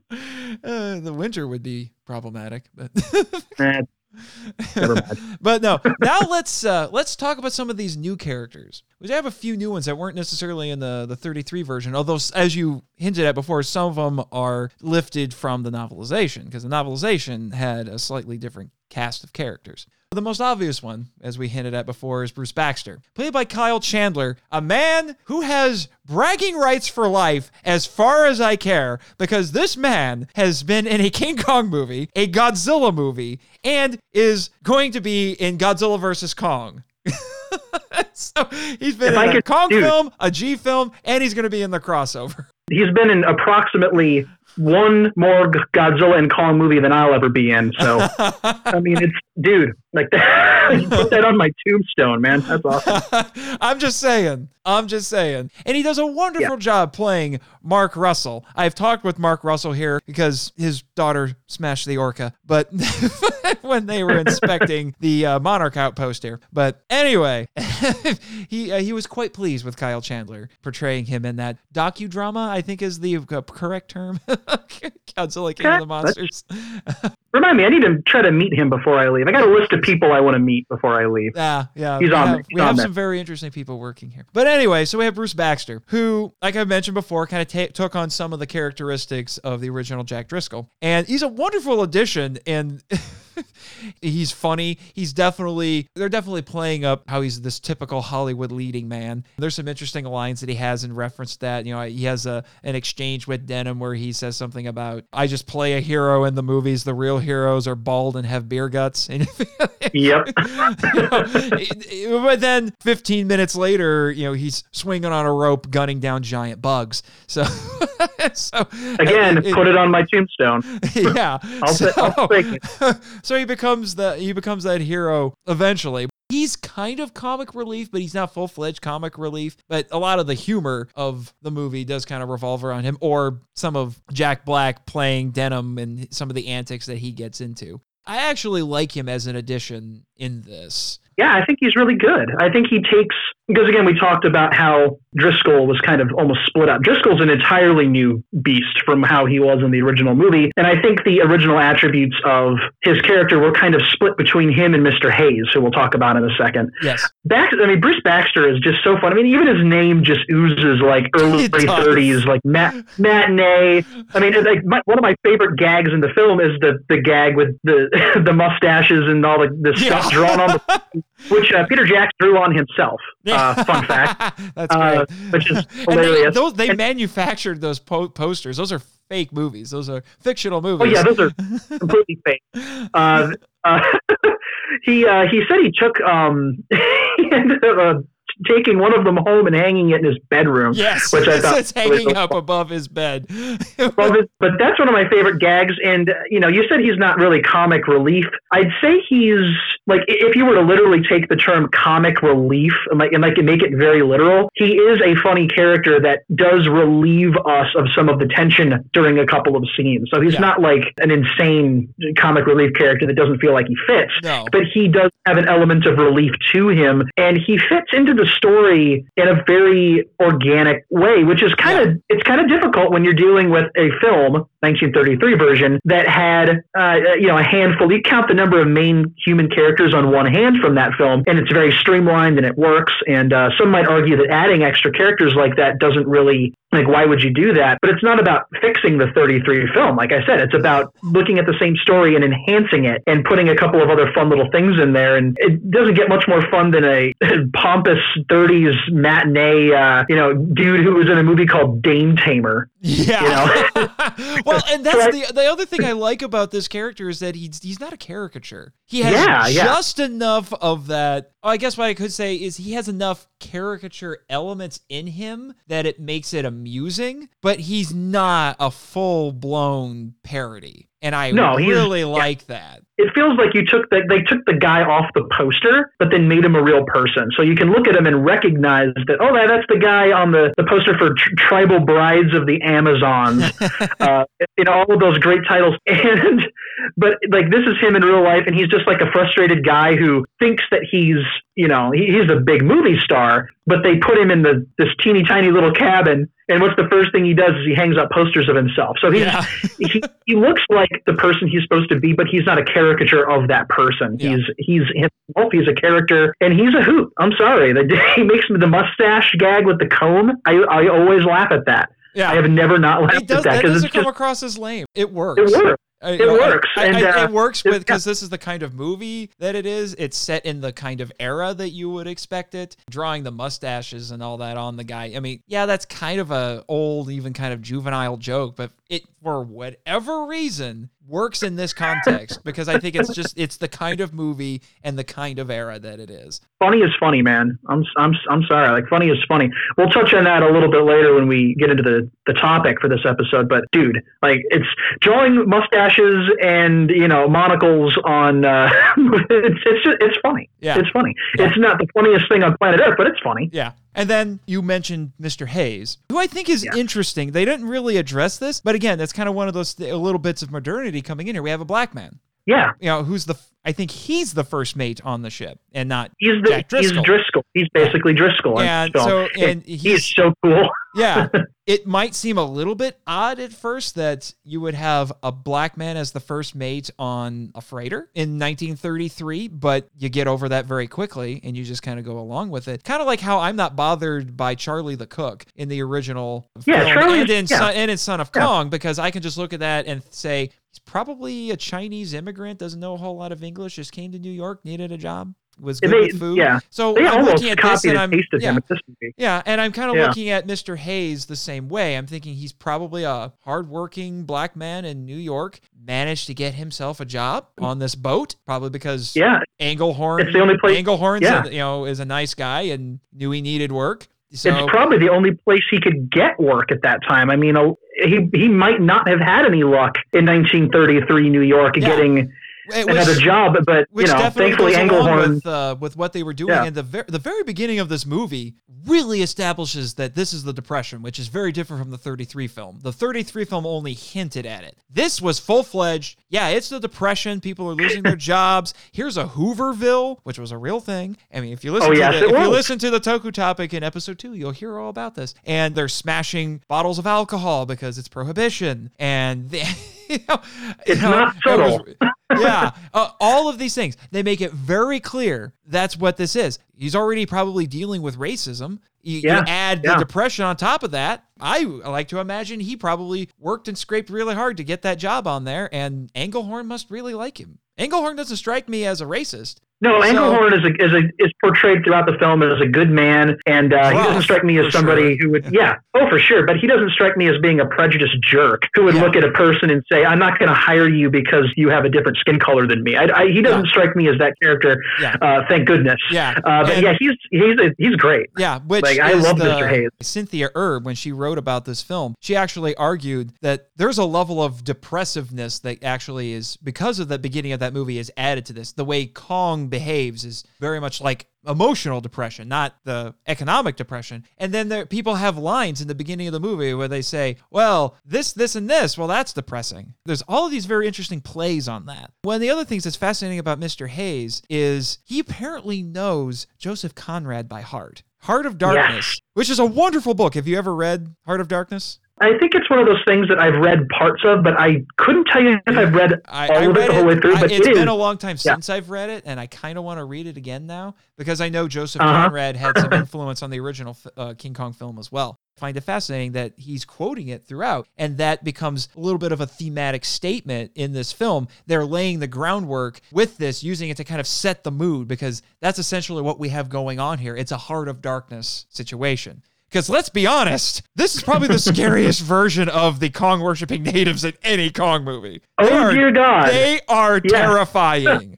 They aren't on screen as much as some of the other ones, but my gosh, are they terrifying. I mean, the original, it's, even in 33, they're offering sacrifices to Kong. Now, that's kind of brutal, but they're still trying to do things like negotiate. They're like, we'll give you 6 of our maidens if you give us the Golden Woman. We don't even get that. They don't even talk to him. We get lots of rambling from a shamaness, and they're just like, Kong, you. We don't even.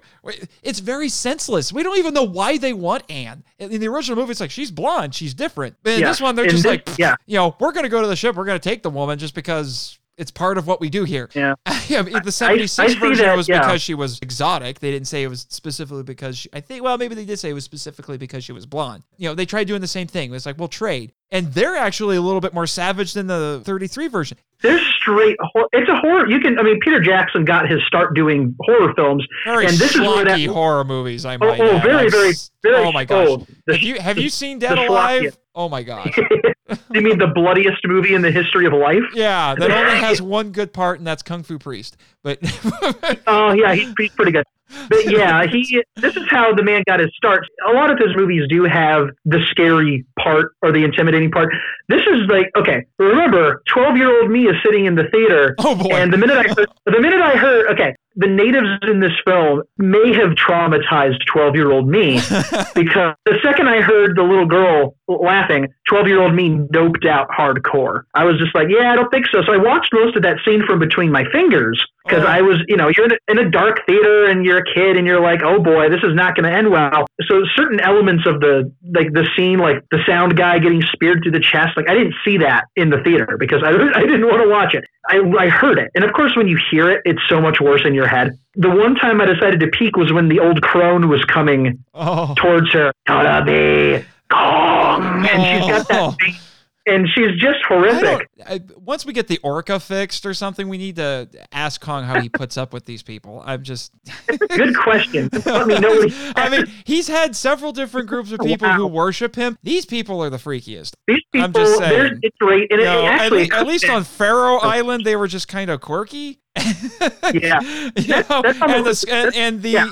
ones from 33, they're a little weird and probably a little brutal, and the ones in 76 are a little weird and a little brutal, and then the ones in Skull Island are flat out pacifists miraculously. But we'll get to that next episode.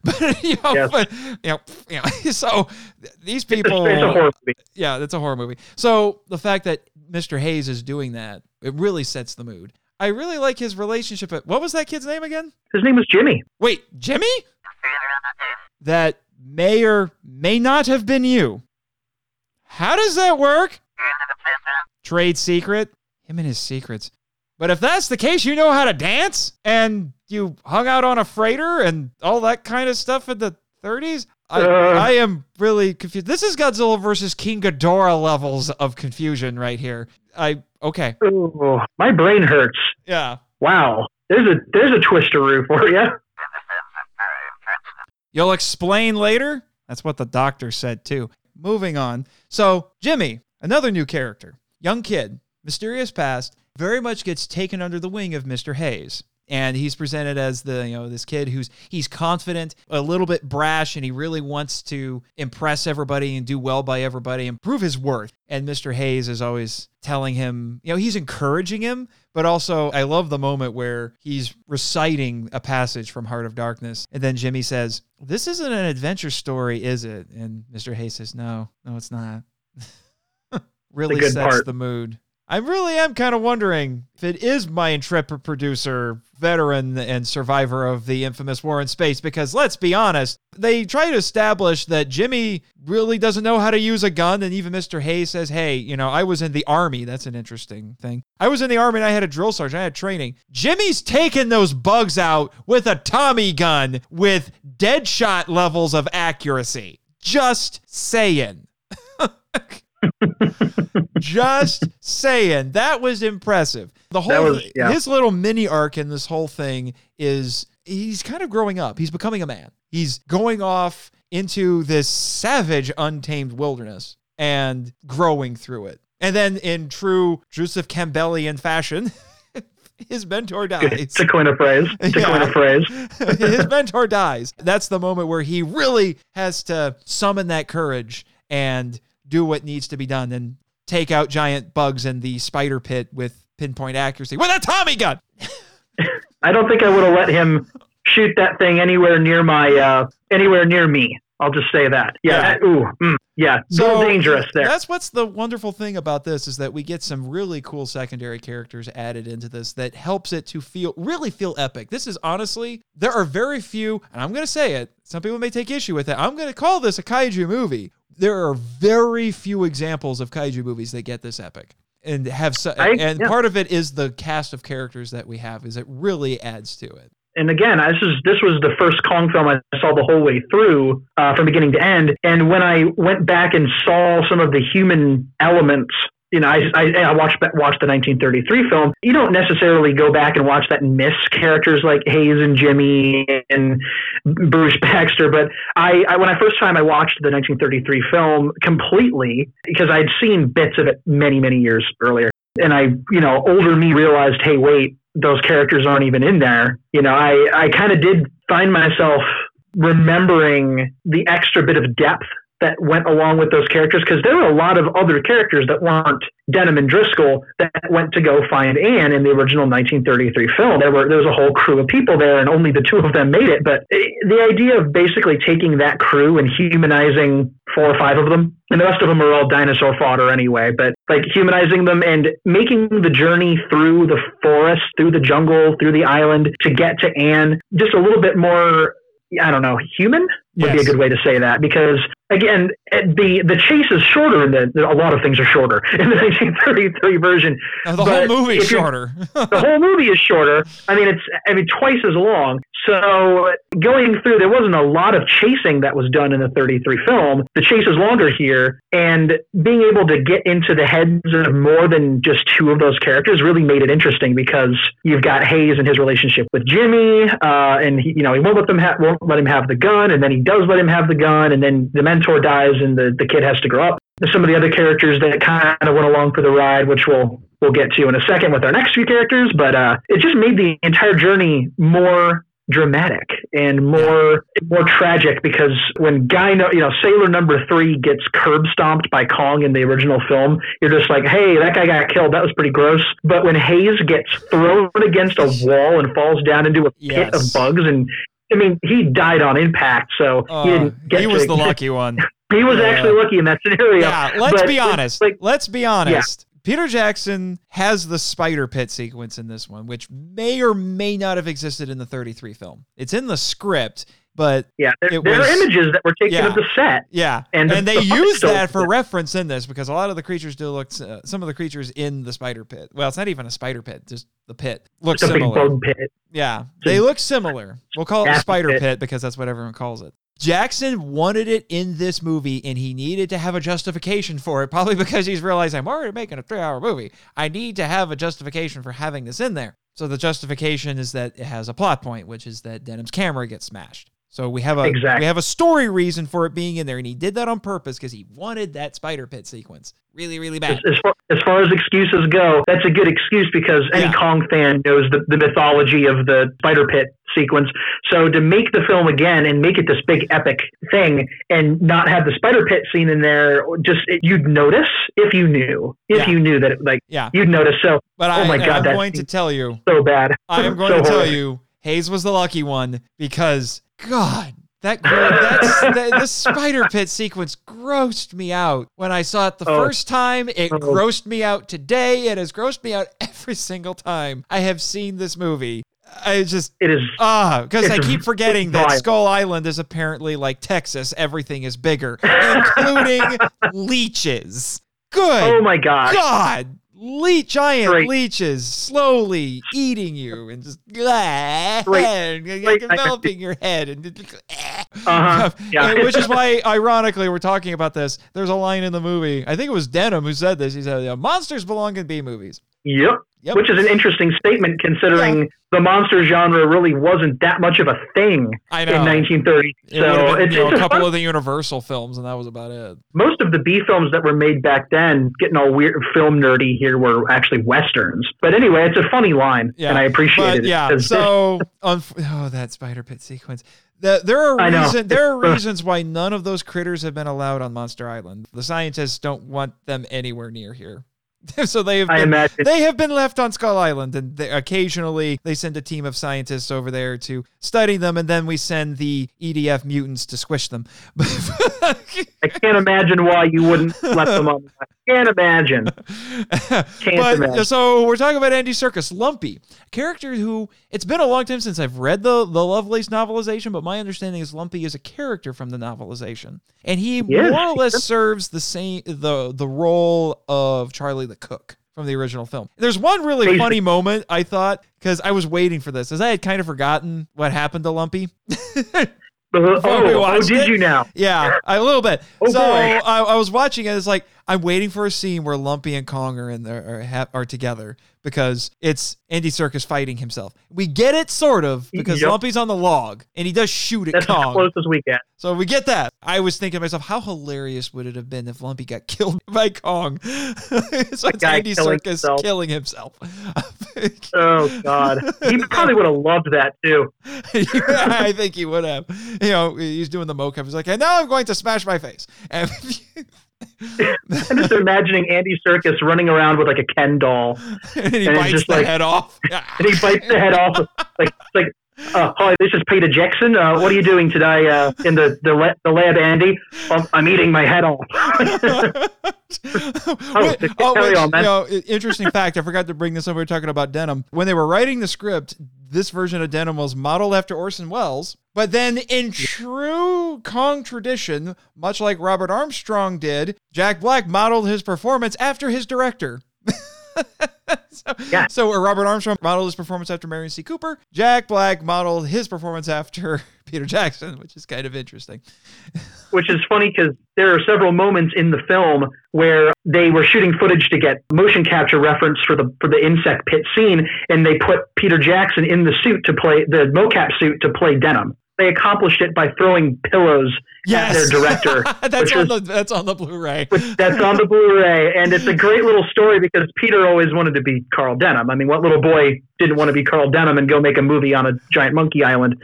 But Jimmy says, Jimmy. Oh, sorry, Jimmy. Sorry. I had to stop him. He was going to tell you it's an ape. But anyway, but no. So we have Lumpy. We get Andy Serkis. So Andy Serkis doesn't have to wear a mocap suit the entire time. which is pretty cool. Again, a little bit of a comic relief character, but he's also a bit of a voice of reason in this. Yeah. The kind of telling everybody, what are we doing? This is stupid. And, but again, kind of one of those secondary characters, almost not quite throwaway. He's more than just monster fodder because, you get a little bit of an attachment to him because, like I said, he is this voice of reason. He's the one who's trying to be sane in this insane situation. And then he gets taken out by the aforementioned band from Monster Island leeches. The most gruesome death possible. He told a funny story about how I think he was telling his kids before they went to the premiere of the movie that he was going to get killed by leeches or something like that. And then he told a story. He actually didn't. Yeah, he didn't know. Yeah. That's what they were he knew he was do. going to die in that scene, but he didn't know what it would look like. So he watched it for the first time at the premiere with his kids, and they're like, "That was gross." Like, what's it like inside that thing's mouth, Daddy? Yeah. Oh, it's so.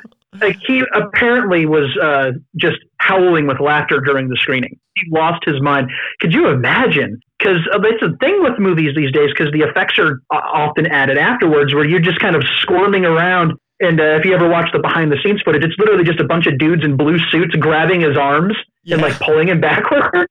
And then they put that gross thing in there, and then, like, you go see it for the first time. That's got to be surreal. Yikes. Yeah.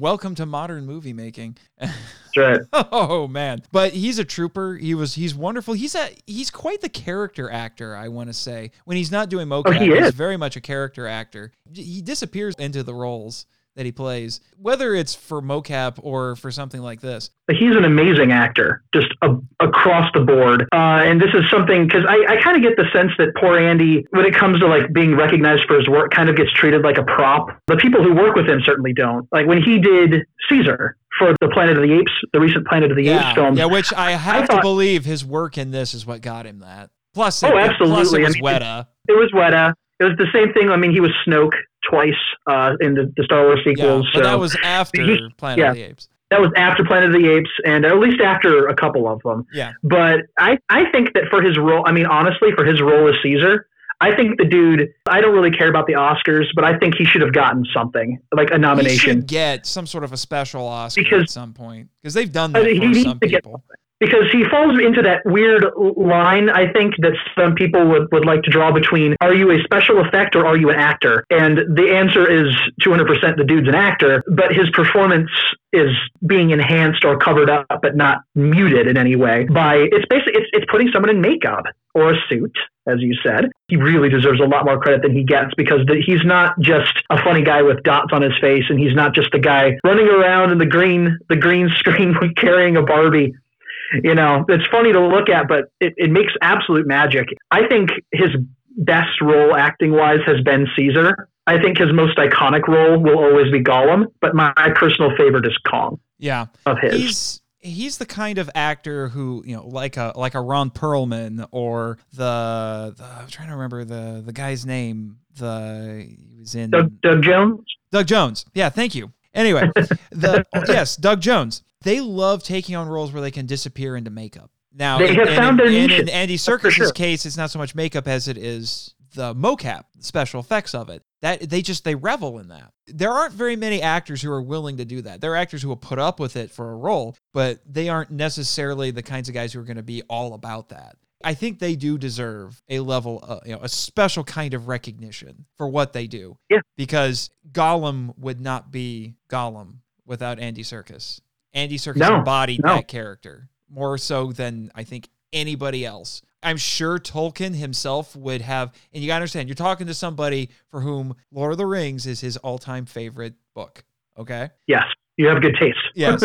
I do believe, as many issues as Tolkien himself would have had with Peter Jackson's Lord of the Rings films, I think he would have been very happy with Andy Serkis's Gollum. I think so. I think that's a fair way to say it. That's a fair way to say it. It's speculation on my part, yes, but I do think he would be happy. as somebody who has a love of watching movies where you have a monster or something like that, or a character that's not quite human.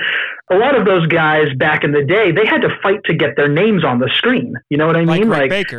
Like Rick Baker. A lot of those characters. Same thing with voice artists. I mean, I could talk endlessly about how hard Mel Blanc had to fight to get his name on the Warner Brothers cartoons. These days, we're seeing a lot more respect for that. And I see that happening more with people like Andy Serkis, because I think there's kind of this weird, where do you put that person? What category do they fall into? They're actors. They're not suit performers. They're not make-up monster guys. They're actors. Haruo Nakajima was an actor. Yes. You know what I mean? The dude was an actor. That's why, even though it was a tiny recognition, and I'm not all that excited about the Oscars anymore, but I was very happy to hear that he was included in their tribute last year. Nakajima was. That is wonderful, especially considering I don't think he was ever in an American film. It was all Japanese.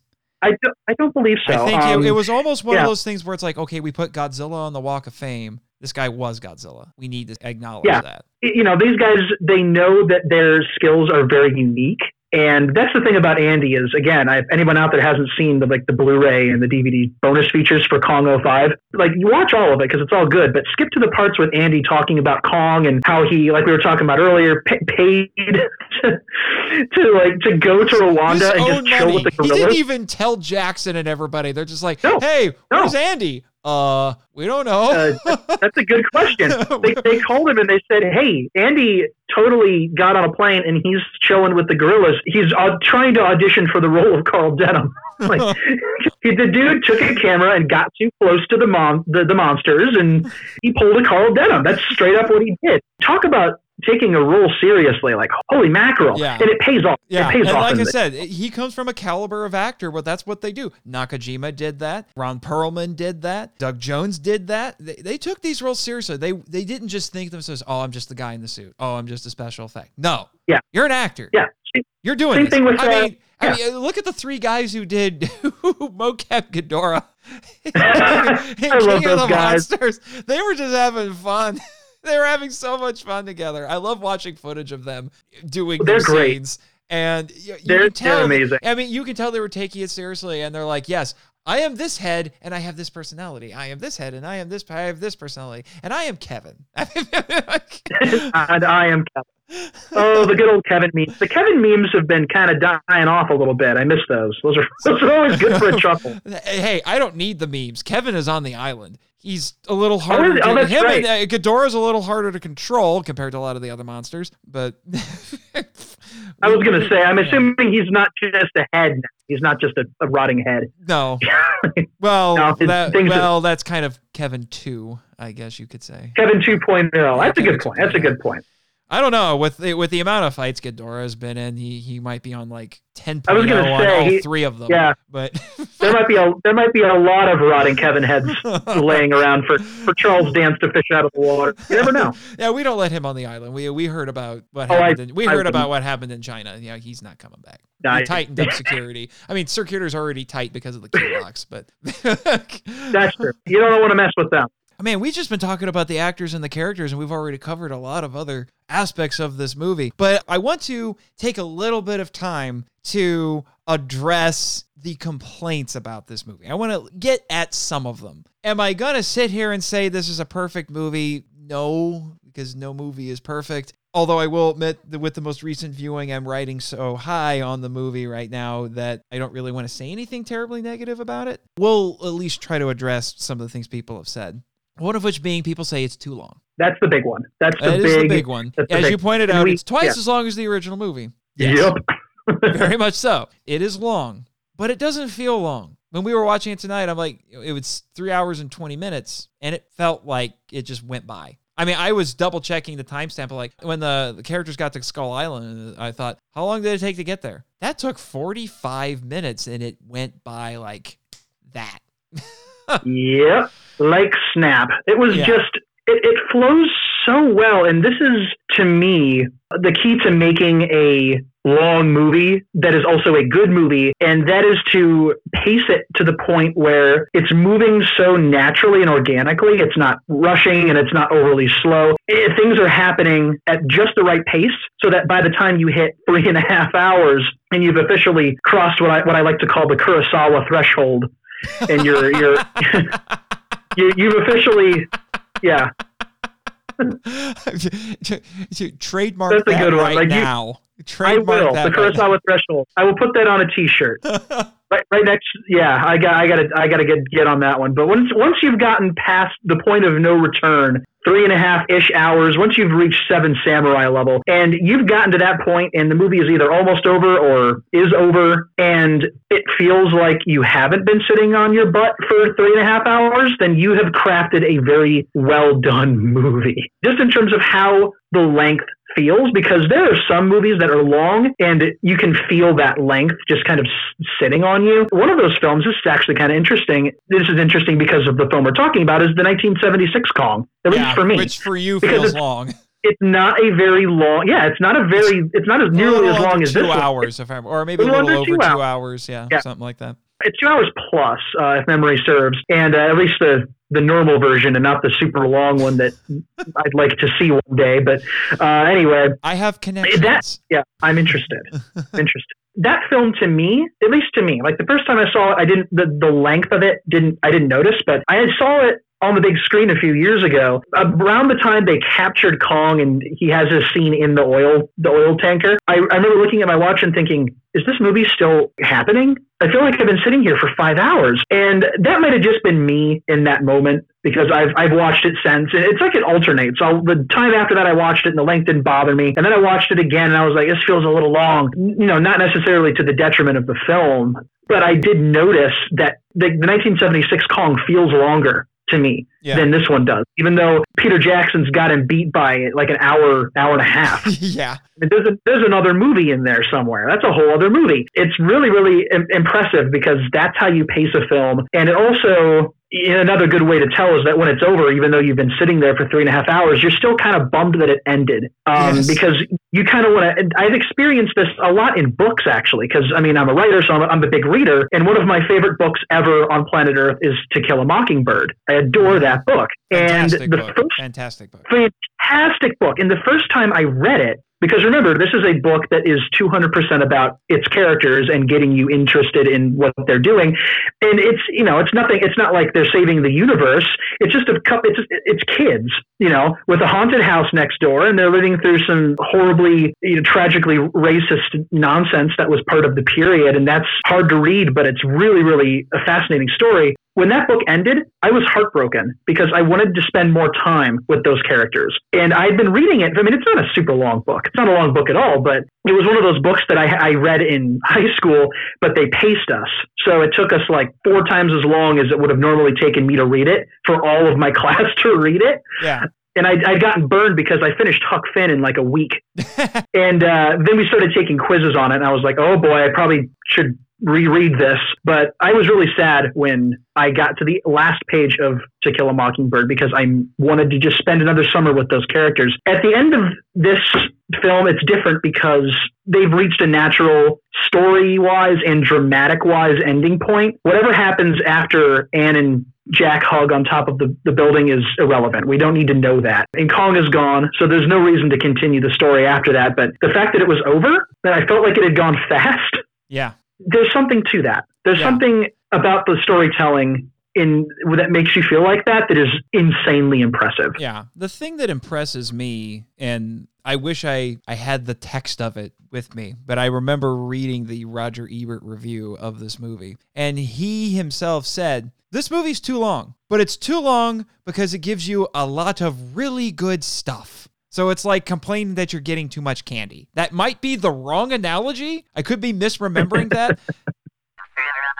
Good idea, Jimmy. You track that down. Put it in your notes. That's right. Many, many notes you're going to have for this episode. This is going to be sorry, Jimbo. This is going to be a long, lot of note taking for this one. He says he's not looking forward to it. Too bad. It'll be as long as the movie. Probably. but anyway, but that was the point he was getting. Does the T-Rex fight go on for a really long time? Is it a little bit overblown? Yeah, we went from 1 T-Rex to 3, and that fight goes on for probably, 10 minutes? With 3 T-Rexes that are as vicious and determined to eat Anne as any of the sharks are with any human beings in Sharknado. Because that is the astonishing thing. True. The sharks are flying around in a tornado, and still, they can only think about eating things. It's not a bad comparison. I know. So there are probably people who are freaking out right now. I think Jimmy is biting his tongue really hard right now. I can see him in the booth right now. He's biting his tongue to the point that it's bleeding, proverbially speaking. That I just compared this movie to Sharknado. I was going to say, you've just compared The Asylum to Peter Jackson. Congratulations. Let's be honest. Peter Jackson was making Asylum movies, kind of movies at one point. Anyway. Oh, yeah. Like I said, Jackson wanted to make sure that there were story beats that were in there. Yeah, that T-Rex fight goes on for a long time, but it's building character throughout the whole thing. Could he have done that with a shorter action sequence? Most definitely. Does it hurt? Does it hurt that it's long? No. More T-Rex fighting? No, I'd say that's fine. I don't think we're not trying to, if people out there who are listening may not, like the film or do like it, but don't appreciate how long it is. We're not going to try to change your mind or anything, but there are some people that don't enjoy longer movies, and that's fine. Yeah. It astonishes me. Yeah. Brian Scherschel, who I used to podcast with back on Kaiju Vision Radio, said that he's astonished that people say they don't want to sit through a 3-hour movie, but they'll binge 8 episodes of a Netflix show. Has got a good point. Yeah, he has a good point. He also, weirdly enough, hadn't seen the Peter Jackson Kong until I told him he should watch it during the planning phases for that podcast. And then after he had seen it, he came back to me and he said, "This is one of the greatest epics I've ever seen." Yeah, he's told me that too, that he just adores that film. And yep, I agree. I almost wanted to tell him, welcome to the club. Yeah, it's one of those movies that I hope more people will discover later on, because, him finding it, many years after it's come out, that's really cool to me, because I like hearing people say, hey, I've just seen this film or that film, and I had no idea that it was this cool, and now I've seen it, and I really, really love it. I love reading stuff about that. It doesn't matter what movie it is, but that's always cool to me. And I'm going to tell you right now, listeners, my connections over in the States tell me that you can buy the ultimate edition of this movie with both a theatrical and extended cut and more special features than you'll know what to do with on Blu-ray for $5 at Walmart. $5, and you are going to have hours upon hours of things to go through. That will be some of the best $5 you will ever spend as a kaiju fan. I'm just saying. Yeah. I agree. I was just recently in a Walmart. It's that and a bunch of Godzilla 2014s clogging it up. So there's a lot in there. But dude, $5. Give them a home. Give them a home. $5 for a 3.5-hour movie, plus the theatrical version if you'd rather watch a slightly shorter version, and I don't know, maybe 46 straight hours of bonus features. It's ridiculous. It's ridiculous, but it's so worth it. Yeah, I'm holding my personal copy of it right here. It's a 13. Yep. And then there's one other big objection people have had to this movie that doesn't really fall under the "it's too long" umbrella. When before people were saying it's too long. We don't need a Brontosaurus stampede, even though there was supposed to be a Brontosaurus stampede in Son of Kong that Will O'Brien wanted to do, but they told him no because money and time, I think, as well. That was just Jackson again being a fanboy. But the scene in question is, I guess you could call it the ice skating scene. Yeah, and I paid attention to it, and I remember when the movie first came out, I heard people talking about how that scene's corny. They didn't really like it. I thought, okay, I'm going to pay attention to it when we watch it today. And you know what? I wasn't bothered. Maybe I'm weird, but I wasn't bothered. I felt like it was earned. You can put something in a movie that in another context may have been corny, but you can earn it. And I think this movie earned it. I think so too. I think it's actually one of my favorite scenes. I think it's gorgeous. I think it's also at the right point in the story for that to happen, because Kong has just gone on his rampage and he needed a moment He needed one last happy moment, because up on top of the building when they're looking at the sun is kind of a peaceful moment, but this was just pure we're together. It was like seeing him slough off the last little bit of that loneliness that he had, because loneliness is such an important part of the character, this version of the character. The entire sequence where she walks to him and she's backlit. Oh, and that is a gorgeous scene. It's just like it gets the waterworks going, because in that moment, being lonely is something that everyone can sympathize with to some extent. Everyone who has felt lonely at some point in their life would like to look over their shoulder and see someone backlit walking towards them. It doesn't matter who that person is in your life. It could be anyone or anything that just saves you from being a lonely person, or an ape in this case. Mm-hmm. But that moment, like you said, earned. Absolutely earned. There needed to be a nice, quiet, peaceful moment where they were just together, and Kong, maybe for the first time since losing his family, is himself. Yes. He doesn't have to fight. He doesn't have to defend himself. He's not, an insane animal. Yeah, which is because that's the interesting thing in this one, and this presentation's carried over into Skull Island as well. This is a battle-hardened Kong.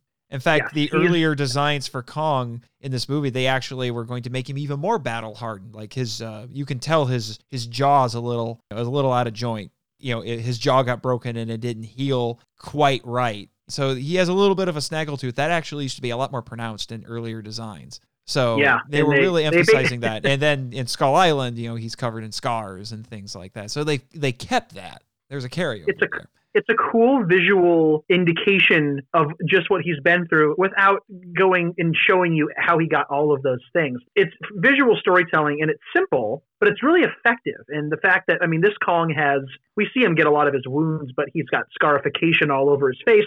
He's got his little snaggle tooth, which I think is cute. But he's just an interesting looking version, and you can tell he's been through the worst of it. He's gotten through all of this bad stuff, but his soul doesn't look like that, right? He is not his battle wounds. He is not his scars. He is not his physical trauma. And so you can almost, in the scene where he pounds the cab and Jack gets knocked out and then his face starts to soften as he looks over and sees Anne, it's almost like the wounds are melting off too. It's her presence that really does it. They don't make a huge deal out of the Beauty and the Beast aspects of the film.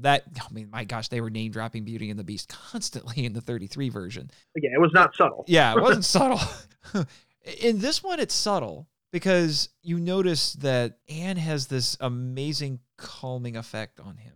I think it's absolutely fantastic. That it is. It's a very traditional way of doing it. The reason why the Beauty and the Beast story has such resonance, such mythic resonance, is because, as the one YouTuber I follow put it, the heroine's journey is to tame the masculine. And that's what happens here. If you look at Kong as this masculine figure, which we've talked about, she's taming it. She is not making Kong cease to be masculine, but she is calming him and she is helping him to channel that. So he is not just unbridled rage. That entire part of her effect on him, that part of the story, I think culminates in the ice pond scene. I think that's where the full effect that she's had on him is brought to fruition. That actually reminds me of something kind of interesting, because it makes me think of how he's affected her as well, because that scene is also about her and the connection that she's formed with Kong. Many years ago, I happened to see this film on television. They were playing it on TV, and it was one of those weird things where there were little fun facts popping up at the bottom of the screen every couple of scenes. It was cool, but it was a little annoying. But some of the fun facts just made no sense. Towards the end of the film, one popped up that said Anne was suffering from Stockholm Syndrome, and that was why she liked Kong. Exactly. And it popped up at the bottom. It's like, Anne is very clearly demonstrating what is called Stockholm Syndrome. And I looked at the screen and I had to smack my head a couple times. And I thought, what? I mean, if you were to watch the film from that angle, it ruins the whole thing. But that's not the point of the story. She's not forming some kind of attachment to her captor. And this scene at the ice pond really just takes any kind of idea that she might have, that you could read that into the film, which is nonsense, and just kind of finally puts a nail in that coffin, because she's there because she wants to be there. He's with her because he wants to be with her. And again, like we said, it's not romantic. It's not sexual. It's undefined. It's a relationship. It's a bond between, and this is something that Naomi Watts said herself, between two souls, her souls and Kong. And it's in this moment on the ice pond that you can really see the souls of both of them, especially Kong. And so I'd argue, and this is actually interesting because it's a scene that when they were shooting it, they weren't sure if it was too corny to put in the movie. They shot it anyway because Peter said, let's shoot it and see what happens. You know, there's nothing funnier than seeing footage of Andy Serkis on like a little scooter spinning while holding a Barbie. But I think that's probably where some of the trepidation came from. They thought this might be a little too much.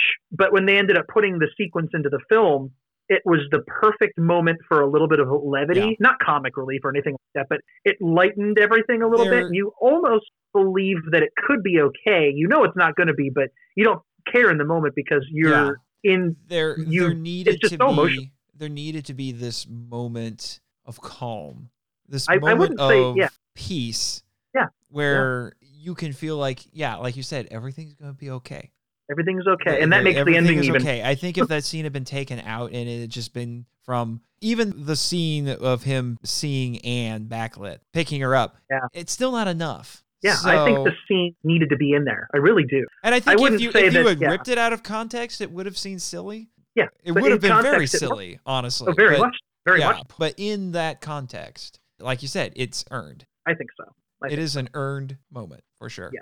Sorry, those are really detractors. The big things. Yeah. Those are really the big things that people have taken issue with. Length and all the stuff that falls under that. And then a couple of sequences here and there, especially the ice pond. We're not going to try to convince you you're somehow wrong for having an opinion, but for my money, these things really don't bother me. I like long movies when they're done well. This one, I think, is done exceptionally well. I think that this particular sequence was very deserving of being in the film. I don't nitpick movies really when I watch them, so I don't really have any outstanding issues with this film at all. I just love it. Yeah. And speaking of love, I mean, this isn't a detractor, but we would be remiss if we didn't talk about the score, because I've talked about the score in pretty much every episode I've done on a Kong film.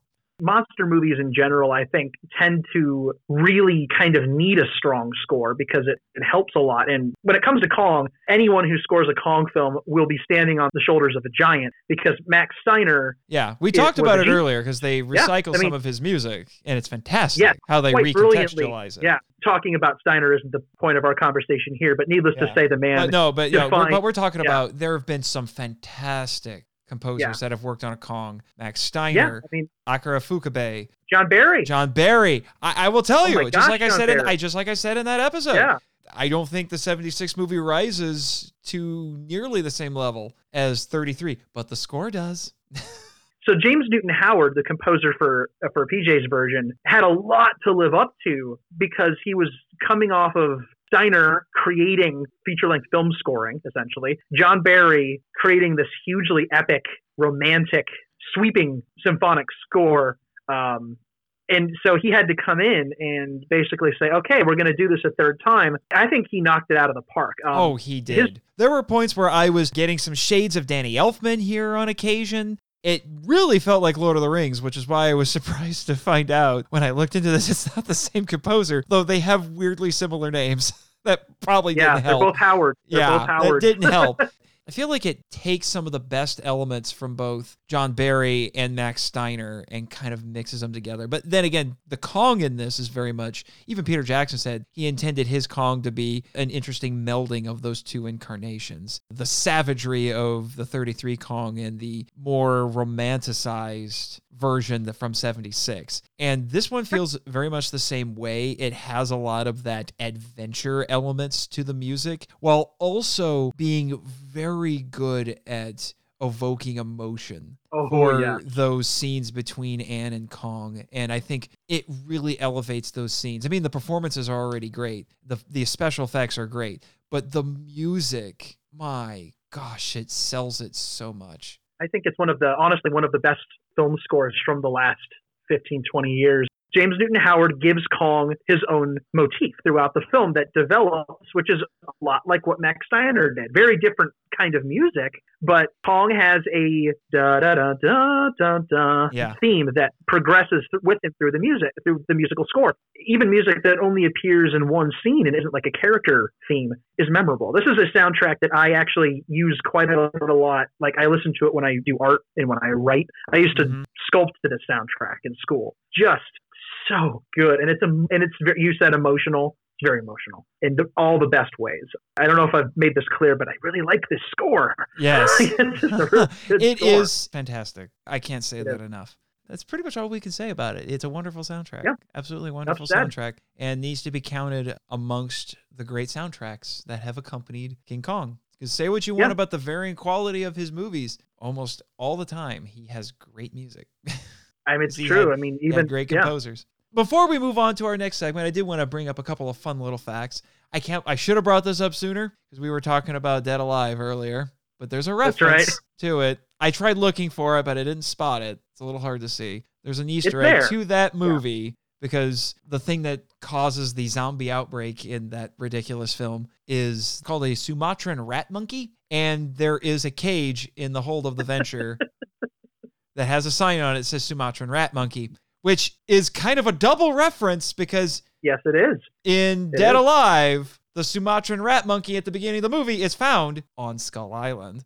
It might actually even be a triple reference because in Peter Jackson's original outline for Kong, when he was originally supposed to direct it back in 1996, the plot actually involved Carl and Anne and Jack and everyone going to Sumatra to find Kong. Mm-hmm. Mind blown. So it's a triple reference. I mean, you could tell the dude, he's a nerd. Yeah.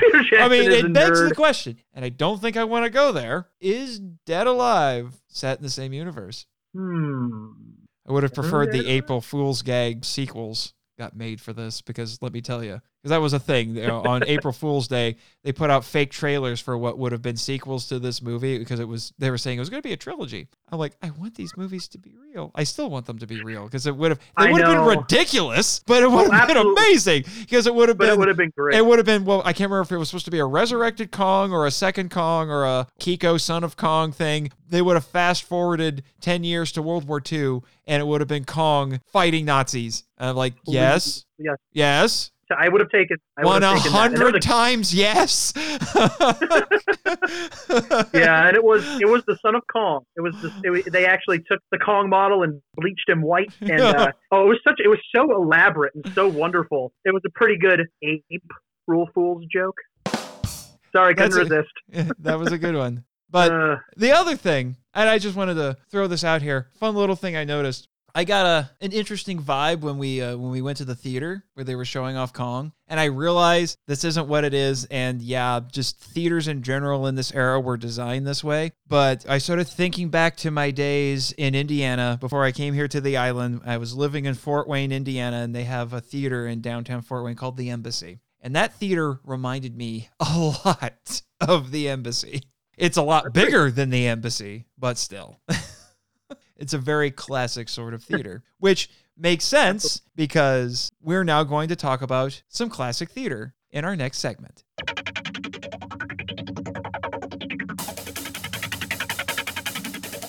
Alrighty. As I was saying earlier, I wanted the Toku topic for this episode to focus on something that was unique to this movie. I had already mentioned before that unlike in the 33 film, the depression is clearly going on in this. They don't go out of their way to hide it. But I already spent 2 episodes, in both episode 2 and episode 4, with Kong 33 and Son of Kong, going over different aspects of the depression. So I was thinking to myself, what's unique to this one that I could latch onto and do something like that? And then I realized, vaudeville.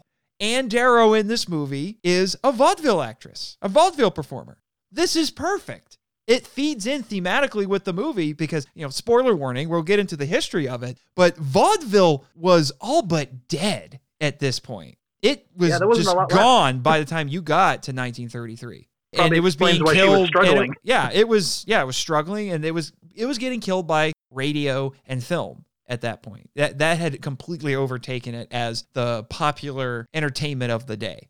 So it was the end of an era. So when you're getting that, when you have Anne at the beginning of this movie and, she's performing vaudeville and all the actors, like we talked about before, they're saying like, all this stuff is dying. It's going away. And then the theater gets shut down. And then they were saying they were going to turn it into something else, weren't they? It wasn't a vaudeville theater anymore. I think, was it supposed to be a movie theater after that? I don't quite remember, but they were covering up the sign, saying that it was... They were covering up the sign. I don't know if it was like completely implicitly stated, but I want to say it was probably being converted into a movie palace. Yeah, something like that. And that was very much what was going on at the time. So you have this movie that is starting with this dying art form at this point in history. And Anne has to find a new thing to do. And then what does she do? She tries to get work doing what was the up-and-coming new entertainment of the day, which was film. It's very much showing a transition in pop culture at this point. Not to mention briefly highlighting a dying world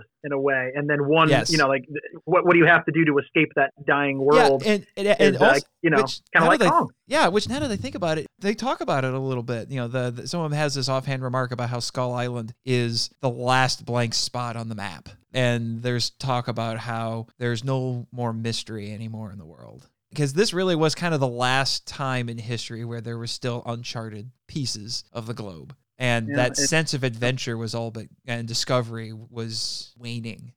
Just probably why. I mean, that's the guys who are making the movie are looking at Jack like, Jack Black. I did it again. Yeah, they're looking at it. Denim. I know. They're looking at him like, I want to go to this island, this uncharted island, and shoot my movie. They're looking at him like he's insane. He might be, but that doesn't seem like you're supposed to shoot on the back lot. You want to go adventuring? That's not what we do. That's not what making movies is about. There's a lot of clashing going on in this film. Carl wants to go on an adventure to make his movie. So he goes out. And then, of course, Kong ends up out of his dying world and into the world where he actually does meet his fate. And then the same thing happens to Anne. She's forced out of her familiar world and has to try to find a way to survive outside of that. And I find that very thematically interesting. And as you say, vaudeville pops up in the film on multiple occasions as a kind of binding agent between her and Kong. It's used in the story. Yeah. When I was originally planning out this podcast, I was thinking back on it. I was like, okay, I know it's at the beginning. And then the more I thought about it, like, wait a minute. She uses those vaudeville skills later on, as we've already discussed, to keep Kong from killing her. And then it becomes the means by which she bonds with him. I love the scene where she starts juggling again, not because she's trying to save her life, but because it's almost like her little way of saying, I'm sorry. And he's ignoring her. Doesn't really, and because he's probably still angry, and nearly got killed by the T-Rexes, and you're trying to say you're sorry. And then all that happens, he just opens up his hand and lets her crawl in. It's a beautiful little moment. It's so good. Beautiful. It becomes an element. It's not a prominent element, but then again, the Depression wasn't a prominent element in the original 33 film. Exactly. So we're talking Definitely about... We're talking about. Yeah, but we were kind of starting at the end there. We're going to talk about, it was dying at this point, or all but dead. Vaudeville is actually something that it came about... There's a lot of stuff that was precursors to it in the 19th century. Things like minstrel shows and all of that. The word itself, vaudeville, is actually French. One potential origin for the name vaudeville is it comes from a French term that means variety, because it was intended to be variety entertainment.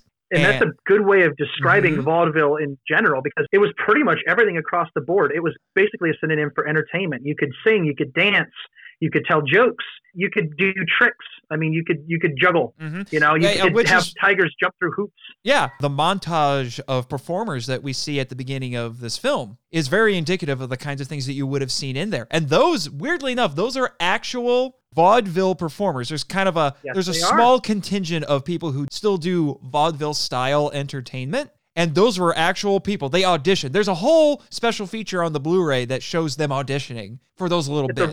And it actually shows, because in the movie you get it in montage form, where it's maybe 2 seconds of each act, but they filmed their whole act. Each performer got an act. So again, if you go to Walmart, get the $5 Blu-ray, yes. You can see the guy lifting up the table in his mouth, the guy who juggles apples and eats them at the same time. you get to see all of those acts unedited, and that is a really good snapshot if you're at all interested in vaudeville of what it was about. It's the only thing they didn't have was the tiger jumping through the flaming hoop. Yeah. But that and blackface, because blackface was a part of vaudeville. They thankfully left that out. Thank goodness, because Al Jolson did sing the opening theme song. Yeah. Although from what I was seeing, we're kind of jumping ahead a little bit. From what I was seeing in my research, blackface by about the 1920s was fading out anyway. So good. Yeah. I hope no one was sad about that. Probably not. Because Probably that not. I would hope that needed to die. Yeah. Although, interestingly, again, we're kind of jumping ahead a little bit. Vaudeville was also, despite things like that, and interestingly, from what I was reading, there were actual black people who were doing actual blackface performances, which is all kinds of weird. Yeah. But the other interesting aspect of vaudeville is that there were a lot of minorities and immigrants who performed or managed this sort of stuff because of how prominent it was. In a lot of ways for them, it was just the next step in their journey of coming to the United States, because a lot of their traditions and their performance traditions and culture went along with them into that. Black people, the Irish, Jews, there were a lot of them that found a place in vaudeville. And this film's set in New York, which is very much a mixture of all of those different cultures coming into one. Yeah, so I've been to New York City. I went to New York City when I was in college. I've been to Times Square. All the stuff they were showing in Times Square. I'm still astonished that Times Square looked like that in the 30s. But but even in the 33 Kong, it looked like that. New York very much is the world in microcosm, comparatively speaking. New York's a giant city, which is probably a big reason why vaudeville had such variety in it, going back to that word. Vaudeville was originally intended to be comedy without psychological or moral intentions. Mm-hmm. Based on a comical situation. When I read that, I thought, so it's the original sitcom? Is that what is that what this is? It's true. That's what it was. Complete with the But it also says that there was dramatic composition, light poetry, songs, ballet. You talked about there were dancers and things like that. It was really popular in the United States and in Canada. The birth of vaudeville officially, because like I said, there was a lot of stuff that preceded it in Europe and in the United States as well. But the actual birth of vaudeville was in 1881. October 24th, 1981, at New York's 14th Street Theater, thanks to a guy named Tony Pastor. I think that's how you say it. It looks like pastor. Yeah, that's how you say it. Yeah. And he was one of the first really prominent figures. He founded a lot of vaudeville theaters. He managed a lot of them. Interestingly, he was a devout Catholic. Yes, he was. Yeah, that was interesting. Even though he had already known that a lot of stuff that became vaudeville, and even into his work on it, vaudeville was known for being, shall we say, bawdy? Yeah. A little sexier than he would normally want it to be. So he actually imposed a fair amount of rules. He told people they couldn't swear and the nudie bits. In any of the performances, he called it polite vaudeville. So it was. He wanted it to be so he wanted it to be open to families and to women, and he wanted to broaden its audience. And he wanted to make it accessible, because the more people you can get into your theater, then the better you're going to do, and the better your circuit's going to perform, right? So it made sense from a business perspective, but it's just good business. Yeah, and it's interesting, and I think he definitely knew that it was coming, because another potential origin for the name vaudeville was from a French name. I may be butchering it. I apologize every time I try to say Japanese words on here, so I'm going to apologize for the French too, which is funny because my surname is French. But Val de Vire, which was in reference to the Vire River Valley in English, and it was known for bawdy drinking songs. Oh my goodness. So there you go. Yeah. So he had to clean it up a little bit. And he did. And he did a darn good job. He did, and it exploded. By the time you got to the early 1900s, there were these two guys, B.F. Keith and E.F. Albee. Interesting sounding initials there, E.F. and B.F. And one of whom, E.F. Albee, was actually the adoptive grandfather of the Pulitzer Prize-winning playwright Edward Albee. And they started a chain of vaudeville houses in Boston, and they spread all over the country. So as I was saying, they ended up having a whole slew of these things, a whole circuit of them across the country. In 1919, there was another circuit called the Orpheum Circuit that had 45 vaudeville theaters in 36 cities in the U.S. and Canada. There was another circuit run by a guy named Alexander Pantages, again, maybe saying the name wrong, and he owned 30 of them and controlled 60 more in the U.S. and Canada through management contracts. That's impressive. It was a huge, booming thing. We're talking about a very light, fluffy, enjoyable art form that was in prominence before the Depression. You'd think that in the Depression, people would have been interested in seeing, light, fluffy things to take their minds off of things, but it didn't make it that far. But as the 1920s, it was just everywhere. Yeah, and it was starting to wane in the 20s, but certainly before then, the early 20th century, it was the place to go to. If you weren't going to see stage plays or something like that, you were probably going to a vaudeville show. And it was so varied. It's not like I'm going to go listen to this music. If you went to vaudeville, there was just about as much chance of seeing somebody do comedy, somebody dancing, somebody doing some kind of like circus stunt. You know what I mean? Whenever I think of vaudeville, I think of two things. I think of Looney Tunes and Singing in the Rain. Yes. because the beginning of Singing in the Rain, when Gene Kelly and Donald O'Connor are singing Fit as a Fiddle and Ready for Love in their pinstripe suits with the hat. And there's an earlier shot where two canes come out and grab them around the neck and drag them off stage. That's what I always think of when I think of vaudeville. I think of people on stage doing something dressed all nice and some kind of performance, and then a cane drags them off stage. Yes. There's a Looney Tunes episode. I want to say it's called Showbiz Bunny that explains Bugs Bunny's origins. It explains how when he was young, he got his start on the vaudeville circuit. And you see him in a chorus line singing, and you see him trying to bust out on his own, and then he fails. And then Elmer Fudd, who is literally identified as a, quote, big vaudeville star, end quote, in the episode, sees Bugs and thinks he has potential, and they go on the circuit. And you see them on the train. And so that's always what I think of, but it's pretty accurate. It's just people would travel and people with certain talents would kind of coalesce into different groups. It was amazing that it didn't last longer. Yeah, here I found, I was digging through my notes and found a couple more facts going along with what we were talking about. So yeah, Tony Pastor, devout Catholic, was often backstage praying. Makes sense. Yeah, and also Benjamin Franklin Keith, B.F. Keith, his wife and business partner, also fervent Catholic. It's interesting that the Catholics are getting involved in something like this. At its peak, there were 25,000 vaudeville artists working in 4,000 theaters. Wow. That is... And Tony Pastor was a former ringmaster with P.T. Barnum, the circus. That's right, he was, yeah. Which makes total sense because the circus acts were on the rise at this point as well. That was another emerging form of entertainment. By 1925, the Keith Albee Circuit had 350 theaters and employed 20,000 people. It's just a lot. It's just a lot. Yeah. It's just a big number. I had nothing else to add to that. That's just a big number. And that was at its peak. That is just crazy to think about. This was huge. It was absolutely huge in terms of its popularity and its numbers.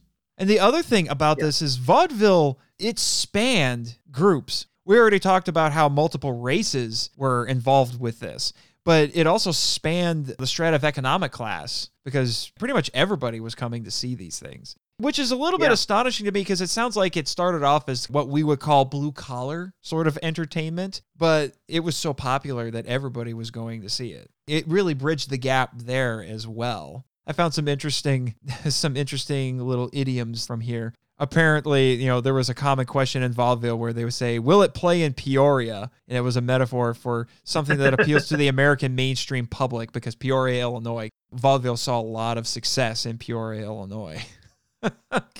That's actually in the Bugs Bunny episode too. Oh, really? They name drop Peoria. Bugs and Elmer's act first opens in Peoria, and Bugs literally says, "We're in Peoria," and then you see them on stage, and he gets hit in the face with a pie. Yes. But yeah, they Yeah. actually name drop that, which Yeah. I think I found really interesting. Yeah, and even though we talked about how those two guys were starting their stuff in Boston, but as you would expect, the capital of vaudeville, the big time, was New York City's Palace Theater, or just the Palace, as a lot of vaudevillians called it. It was built by Martin Beck in 1913, and it was operated by Keith. I guess if there's a Carnegie Hall for vaudeville, it would be the Palace, apparently. Yeah, until it wasn't. Yeah. Like a lot of things, unfortunately. True. A lot of things, unfortunately. When it did eventually die off, and this was something that I found really interesting, especially in light of what we see in the film, a lot of people consider the death knell for vaudeville to be when that theater closed.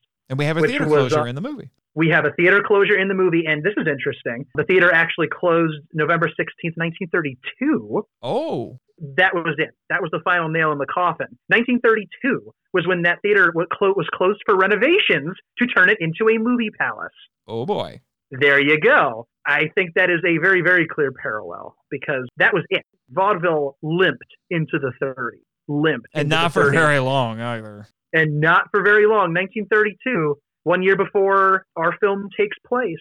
The same thing that happens to Ann Darrow happened to the Palace Theater. Yeah. You brought up Bugs Bunny and all that. I'm sure the people who were working at Warner Brothers making those were familiar with vaudeville. Interestingly, I found this quotation from James Cagney. So. He said, "Everything I know I learned in vaudeville." That's a very famous quote of his. Cagney's amazing, but he's just one of these. We'll talk about this list in a second. There are so many people that we know that got their start in vaudeville. We mentioned a little bit about how there were elements of vaudeville performances that were known for being bawdy. Well, that's also because vaudeville had I guess you could say, maybe not a cousin, maybe a sister, called burlesque. Because of that. And I bring this up because, we have a character in this film, Anne, who is a vaudeville performer. And according to the research I was looking at, they said in vaudeville there was increasing, I find this interesting, there was increasing interest in the female figure, and they were starting to use it for their promotions and to get attention, doing sexy routines, I guess you could say. I'm guessing, this might be about that time where, the concept of sex sells really started to blow up and people started to figure that out. So they would have scandalous material to get attention. That was nicknamed Blue Vaudeville. Because they're a highly sexualized space where unclad bodies, this is a quotation I found on Wikipedia, unclad bodies, provocative dancers, and singers of blue lyrics all vied for attention. So they were objectifying the female body as a sexual delight. Historians say that was the moment that the female body became a sexual spectacle. Yep. Vaudeville performers such as Julie Mackey and Gibson's Bathing Girls began to focus less on talent and more on physical appeal through their figure and tight gowns. So it's pretty much, if you have this image of empty-headed, beautiful women, that's kind of where it came from. They started being like, oh, you're pretty? Can you do anything? No. Well, you're pretty. Yeah. We'll use you because you're pretty. It'll get butts in seats. Pretty despicable, but it worked. Unfortunately, it did. Now, like I said, not everybody did that. There were a couple of guys who was like, nope, we're not doing that. But still. Yeah, we're not about that. Yeah.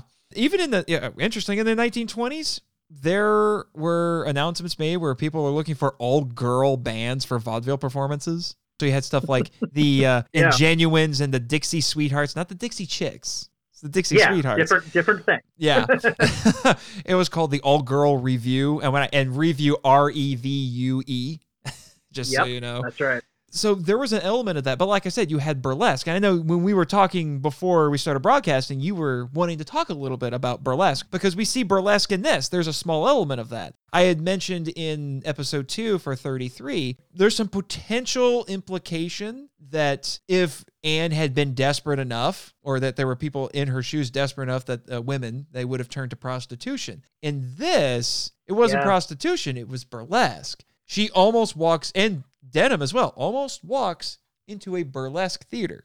Yeah, and that's a pretty crucial moment in the film. And it's kind of almost hinted at because when she's tailing Weston through the streets of New York and he gives her the little piece of paper with the address on it, yes, you can kind of tell he's sending her somewhere that's probably not a great place to go. But he says, hey, forget you were ever there. And he leads into it by saying, you're not bad looking. A girl like you looks like you doesn't need to starve. Yes. So he gives her this thing, and she goes and she finds out what it is, and she ditches. She's gone. She doesn't want any part of that.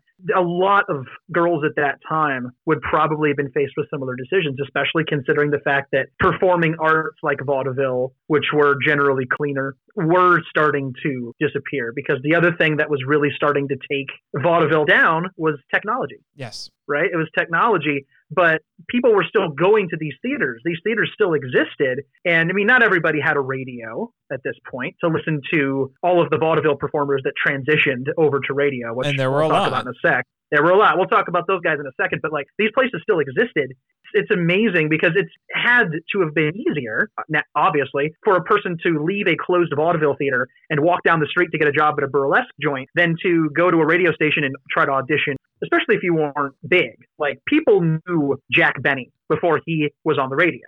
People knew Bob Hope. People knew all these guys, the Marx Brothers. People knew those guys. But if little Ann Darrow, who, we see, dancing with a mustache, tried to go get a radio job, I just don't think it would have worked, because it's also not implied that her talents involve her voice either. Yeah, we never see her sing. She can scream really well, but we never hear her sing. She's definitely got the pipes, but we don't know if she can sing. But we see her dance and do very physical things, and then we see her juggle later. We see and her then dance, we see her juggle, and she does pratfalls, physical comedy. She does pratfalls. And then at the very end, she dances to Bye Bye Blackbird for 3 seconds before she realizes that she is needed elsewhere. She would not have had a career in radio. It's basically the same thing that killed off all of the great silent movie actors, is once they had to talk, a lot of them started losing their jobs. Yeah, I know. I've seen Singing in the Rain. Oh, yeah. Oh, yeah. Oh, yeah. You know what I'm talking about. Burlesque would have been the obvious place to go. Thankfully, she decides that she's above that and she'd rather steal apples. Thank goodness Jack you did it again. Is there? Nah, it's just a thing. Because I don't think I can get this right at this point. He's there, and that's when he sees her. So the burlesque theater is also an important plot point setting. If she hadn't gone there and he hadn't gone there, the movie wouldn't have happened. Also, interestingly, I just saw those French terms that we were talking about where vaudeville may have gotten its name. One of them also means voices of the town. Yeah, that was the one that I found first when I was looking into this stuff. That might be my favorite. Yes. The one with the river, the drunken, that's pretty good. Yeah. Yeah. Here's the thing. Despite the fact that, like I said, we said this was super popular for a good 30 to 40 years, started to wane in the 20s, was dead by the early 30s. Yeah. So it had a really nice run there. But we mentioned before, there are a lot of famous people who got their start in vaudeville and transitioned to other forms, like film, like radio. But it's not only that, but a lot of stuff that in our culture still comes from vaudeville. Like, I didn't know this. The words flop and gag. You even said gag earlier today in our broadcast. I did. Those came from vaudeville. I find that amazing. They were vaudeville words that eventually became American idioms. I find that fascinating. And the idea of doing, this was a variety stage show. That sort of tradition never went away. It just changed form. Have you ever heard the term variety show?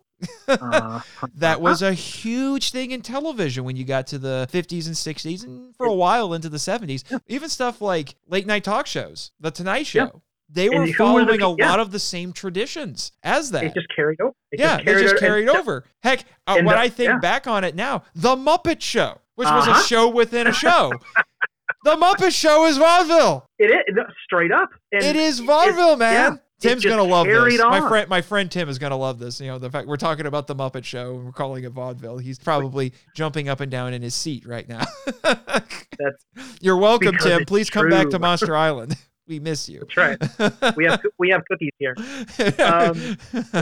The earliest practitioners of these big game-changing variety things were the vaudeville performers, because, like I said before, aside from the theater starting to turn, actually that it's included because it's still a kind of technology. Technology started killing vaudeville. Film technology closed the theaters down, and then there came the radio. I mean, I'll just use Jack Benny as an example. He had what might be the most popular variety radio show of the era. And then when television came about, he transitioned to television and had a variety show there, which was incredibly successful. And a lot of these guys did, and a lot of them started acting. And again, I'm going to read off a brief list of just some of these guys because you're definitely going to recognize names like Bob Hope. Oh, yeah. Milton Berle, the Marx Brothers, specifically, I'm looking at Groucho here. I love him. Will Rogers, Al Jolson, I mentioned him earlier. Laurel and Hardy, my man Burt Lahr. Wizard of Oz is one of my favorite movies, and I love him to death. Sophie Tucker, Ed Wynn. I love Ed Wynn. Who doesn't love Ed Wynn? Rose Marie, for Dick Van Dyke Show fans out there. I mean, the list just goes on. The Three Stooges? And on. The Three Stooges are one of the big ones. All of the Three Stooges were included here. Dear God, but the ones that really get to me, my personal favorites, Abbott and Costello. Oh yeah, Abbott and Costello to me, and again, funny is funny, man. I mean, those two guys will be funny until the humanity comes to an end. I love those guys, and here's how I'll wrap this part up because this is one of my favorite things when it all comes full circle. So vaudeville, you've got these two dudes who jumped on trains and went across the country. Bud Abbott, Lou Costello, when vaudeville and burlesque, because they did do burlesque for a while too. That's actually where they got really big, was burlesque. And then they transitioned into radio after that. That's where some of their best gags came from. I mean, Who's on First will never not be the funniest thing on earth. It's so good. And then eventually their radio show was huge. They were voted the number one celebrities in the world. I don't remember which year. And eventually they ended up in film. And then in the 1950s, they ended up on television. They had their own variety show again, and they went along with the times. But here's where it all comes full circle, because as a fan of Abbott and Costello, I'm, of course, a big fan of their monster films that they did over at Universal. Yes. They met up with the Frankenstein monster, Dracula, the Wolfman, and they did a number of films together. Abbott and Costello Meet Frankenstein, The Invisible Man, Dr. Jekyll and Mr. Hyde. The Mummy was their last film that they actually did for Universal in general. But here's where things get crazy, because there was almost an Abbott and Costello Meet King Kong. I was about to bring that up. Thank you, John LeMay, for bringing that to my attention. Thank you, John LeMay. John LeMay gets all the credit for that, because I'd never heard of this project before I read his book. Anyone out there who's listening who doesn't have Kong Unmade or any of John's books, what are you doing? Go get those books. They're amazing. Please get those books. You will not regret it. Best money you'll ever spend. There's other than the $5 Walmart Kong Blu-ray. Yeah. Go get those books. They're amazing. But yeah, that almost became a thing. Talk about it interesting. It's not really 6 degrees of separation. It's more like a giant circle. It's more like a loop. And it all comes back to King. We almost had 2 of the preeminent vaudeville performers of all time meet King Kong in a movie. Yes. Mic drop. Yeah. Really, Jimmy? We're going there? He also wants to remind us that if vaudeville paved the way for the variety show, vaudeville also paved the way for the Star Wars holiday special. Jimmy, my man, we were having so much fun. We were being so positive. Happy Life Day. That's all I got to say. Happy Life Day, Jimmy. Happy Life Day, everyone. Happy Life Day. Moving on. Speaking of vaudeville performers, weirdly enough, I don't think this was brought up on the Blu-ray, but I found out through my perusals of the interwebs that there was a specific and apparently pretty famous vaudeville performer that Anne in this movie is modeled after. Her name, her stage name anyway, was June Havoc, which just sounds amazing. That is a great name. It is a great name. This is a great story, too, by the way. It is a great name. An absolutely great name. Her memoir was actually optioned by Peter Jackson. It was called Early Havoc. He optioned that so that the screenwriters could use that to flesh out Anne's characterization. So a very real performer became the model for Anne. This woman has a very interesting life story. I only got little snippets of it because I haven't read her memoirs, but she was actually a child vaudeville performer. And she eventually went on to act on Broadway and in movies, and interestingly, in television. In fact, she was on General Hospital in 1990. I think I was on General Hospital in 1990. As a gleam in your father's eye, but... this is true. But that's as bawdy as we're getting on this show. What's interesting, though, is nobody is 100% sure when she was born. Some years give it as 1912, some as 1916, some as 1918, because I guess her mother, who was also in vaudeville and sounds to me like was possibly insane, fudged the birth certificates because of child labor laws. So no one's quite sure when she was born. She also had a sister who we mentioned burlesque being the sister of vaudeville. Her sister was a famous burlesque dancer named Gypsy Rose Lee. I know Gypsy Rose Lee. Oh. Not that well. I know of her. I should probably clarify. You know her? Okay, Jimmy, keep it to yourself. My brain is hurting too much as it is. We'll talk later, Jimmy. Yeah. Anyway, here's what's really nuts. Miss Havoc, I just like saying that, Miss Havoc, was actually married 3 times. Her first marriage was when she was 16. And it was to this boy she met while performing in vaudeville. He was another vaudeville performer. Around this time, her parents got divorced, and she and her sister were actually earning most of the family's income through their vaudeville performances. And even her sister was upset with June because June kind of overshadowed her. I guess she was the more talented of the two. She got an audition with Mr. Pantagas. We mentioned it before. They called her Baby June when she was performing with him. So apparently she didn't talk until the age of 3, but any movies that she was in were silent anyway. Because I guess she did some film performances as well. This is just insane. She would cry for the cameras when her mother told her that the family's dog had died. That's how she got a performance out of her as a child. Cow. That's insane. Wow. But yeah, but like I said, she got married at 16, and she did it because she was trying to get away from her crazy mother. And she eloped with this guy. His name was Bobby Reed. And then it says, weeks later, after performing at the Jayhawk Theater in Topeka, Kansas, December 29th, 1928. It says Rose reported Reed to the Topeka police and he was arrested. And then Rose had a concealed gun on her when she met Bobby at the police station. She pulled the trigger, but the safety was on. This is the mother. Okay, keep in mind, this is the mother. She tried to murder this guy. Whew. And they had to pry her off, the poor guy. So I guess she fired the gun, it didn't work, and then she just attacked him and the cops had to pull her off. It's insane. Did she try throwing the gun? Why not? They should have. But then they got married, and which allowed her to leave both the family and their act. Unfortunately, the marriage didn't last, as I already pointed out. But even after they divorced, the two of them were on good terms for the rest of their lives. Good. And they did have a daughter together. Her name was April Rose. You remember the time your mom tried to shoot me? Oh, good time. Oh, we got to get together for a reunion one of these days. Oh, that must have been a very interesting reunion. Hopefully it never happened. And by the way, their daughter grew up to become an actress. She went by the name April Kent. Nice. And we do know for sure that Miss Havoc, I just like saying that, died in 2010, so she's no longer with us. That's almost 100 years, so that's great. And she's got 2 stars on the Hollywood Walk of Fame now, one for film and one for television. Mm-hmm. Wow, that's awesome. I wonder if that's an interesting thing in the film, because if you'll remember, the play that Jack Driscoll writes for Anne is called Cry Havoc. I noticed that, and I wondered. Yeah. I really wonder if that had been a little allusion to it may have Miss Havoc. It's possible. I don't know for sure, but I mean, considering they optioned the book, that might be an interesting way to reference that. Yeah, well, it's a double reference if that's the case, because it's also Shakespeare. Oh, yeah. All right. I can already tell you I'm not necessarily looking forward to the editing of this, because this episode really, really, despite our best efforts, wants to be as long as this movie. I will give it my Carl Denham best to see what I can do.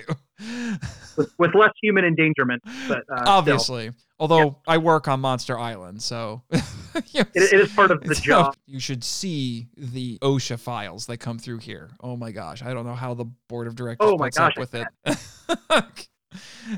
They have the interns do it. Oh yeah, they don't even see any of that stuff. That's how you started? You were an intern filing the paperwork? God, I feel sorry for you. A little bit more backstory for Jimmy here. One of these days, he's going to spill it all. Yeah, one of these days. Day. But he loves that international man of mystery thing. Yeah, I don't blame him. There is some appeal. Yeah. Does it help you with the ladies? I don't need to know. Yeah, that's fine. Yeah. But anyway, our next episode will be yet another mini analysis, and a mini analysis that follows through with an unintentional theme. It will be the 3 treasures. We're going back to classic Toho, and I say it's an unintentional theme because it is also a 3-hour epic.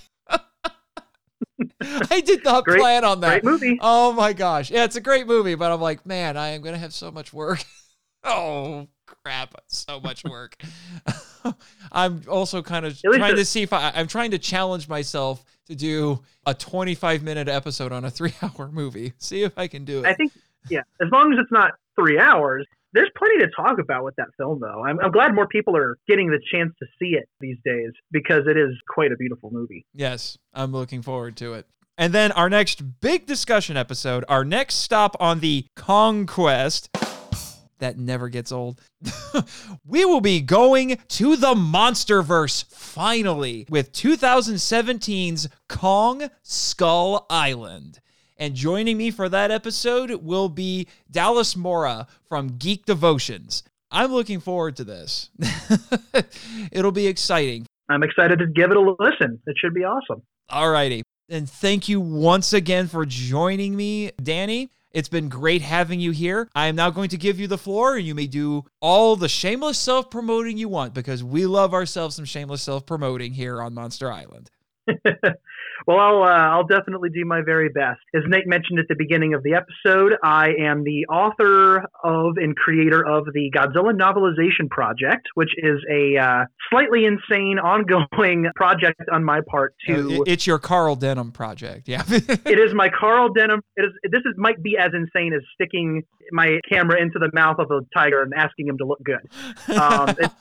It is about that nuts because the Godzilla Novelization Project is a massive endeavor on my part to eventually, this will take a while, but I'm making pretty good progress on it, convert all of the Japanese Godzilla films into full novels. This is something that has never been done, even in Japan. There are a couple of books here and there, but I felt like there needed to be novelizations of these films. It's something that I love doing. I love reading, and I love reading film novelizations. And I thought, well, they don't exist, so I'm going to do it. Actually, as of today, this recording, this is the second anniversary of the project. So yes.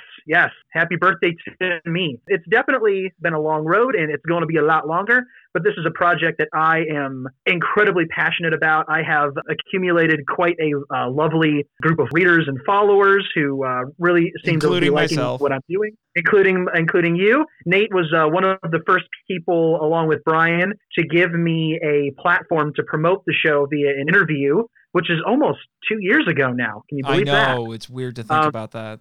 I had a blast doing it, an interview at G-Fest. So I think honestly one of the reasons that that people have been started to know who I was 2 years ago when I did this interview was thanks to them giving me an opportunity to talk about it, which I will always be grateful for. And more people have been coming out of the woodwork to support this project. So if you're at all interested, head over to the website. Again, I'm working on trying to get a better website figured out, but right now it's a free WordPress account, www.godzillanovelizationproject.wordpress.com. All one incredibly long, cumbersome word. Right now, the website is yes. So right now, the website is currently home to the beginning of, I want to say, 10 plus different books, different Godzilla novels. I'm jumping around between different adaptations to give the website a little bit of variety. I worked for a few years to start different books. I'm done starting new stories now, and I'm fully focused on trying to finish the books that have already been started. Adaptations for the original Godzilla, King Kong versus Godzilla, a lot of other Showa films, Hedorah, Gigan, Megalon, and I think maybe just 2 Millennium so far, GMK and Against Mechagodzilla, have been started. The website is also home to a couple of, actually several, Godzilla timelines, which is a side project. I'm chronicling the individual events of each Godzilla verse, if you want to call it that. So that's an ongoing project. The site is also home to some short stories that also adapt other Godzilla and kaiju stories from Toho specifically. Little performance things are being done to the site all the time to make it easier to read and make it look better. And I'm not a web designer, so I'm trying to make it look a little bit better. If that sounds like your jam, be sure to check it out. And all I can ask is that if you go to the site and read one of these books and like what you read, that you share it if you're so inclined with other monster movie and reading loving people, and maybe see if they enjoy it too. Because if I can use what little platform I have to remind people about why these films are great and why they love them so much, then that's all I can really ask for. Again, that's www.godzillanovelizationproject.wordpress.com. track me down on Twitter and Facebook if you want to follow and chat with me. I love talking with people about monster movies and Godzilla and obviously King Kong. This is my thing. I'll talk about just about every aspect of it, from the behind the scenes stuff to toy collecting, things like that. So if you're interested in that kind of stuff, follow me there. You can find other ways to contact me via email and other platforms on the website. If you really like what you read and you'd like to support the project with your hard-earned money, I do have a Patreon account. I'm currently working on getting merchandise like T-shirts and coffee mugs and other things produced for Patreon. So that's an ongoing process. Hopefully there'll be more coming out here soon. That's really my big claim to fame. And if this sounds like your jam, go ahead and check it out. And I hope you enjoy what you read. Really? That's a generous offer. Jimmy says if you start writing Monster Zero, he'll take you home in the SY3. My man Jimmy, you might just have yourself a deal here. I mean, I know you're a big fan of Mr. Nick Adams, so I will, you know what? That might just be in the cards, my man.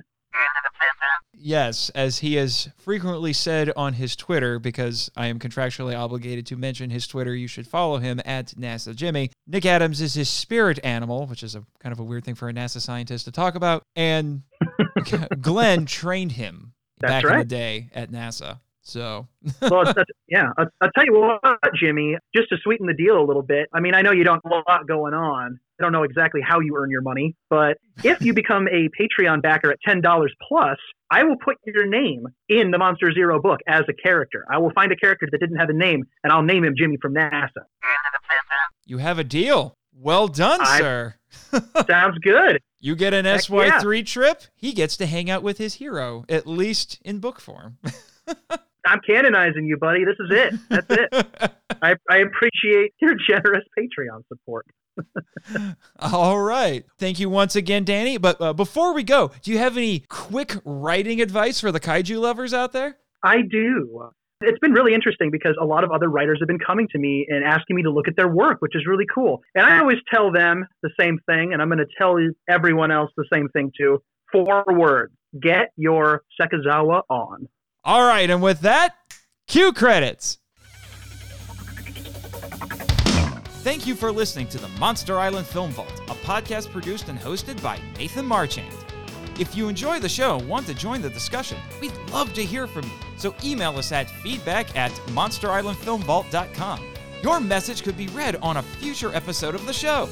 Our website is monsterislandfilmvault.com.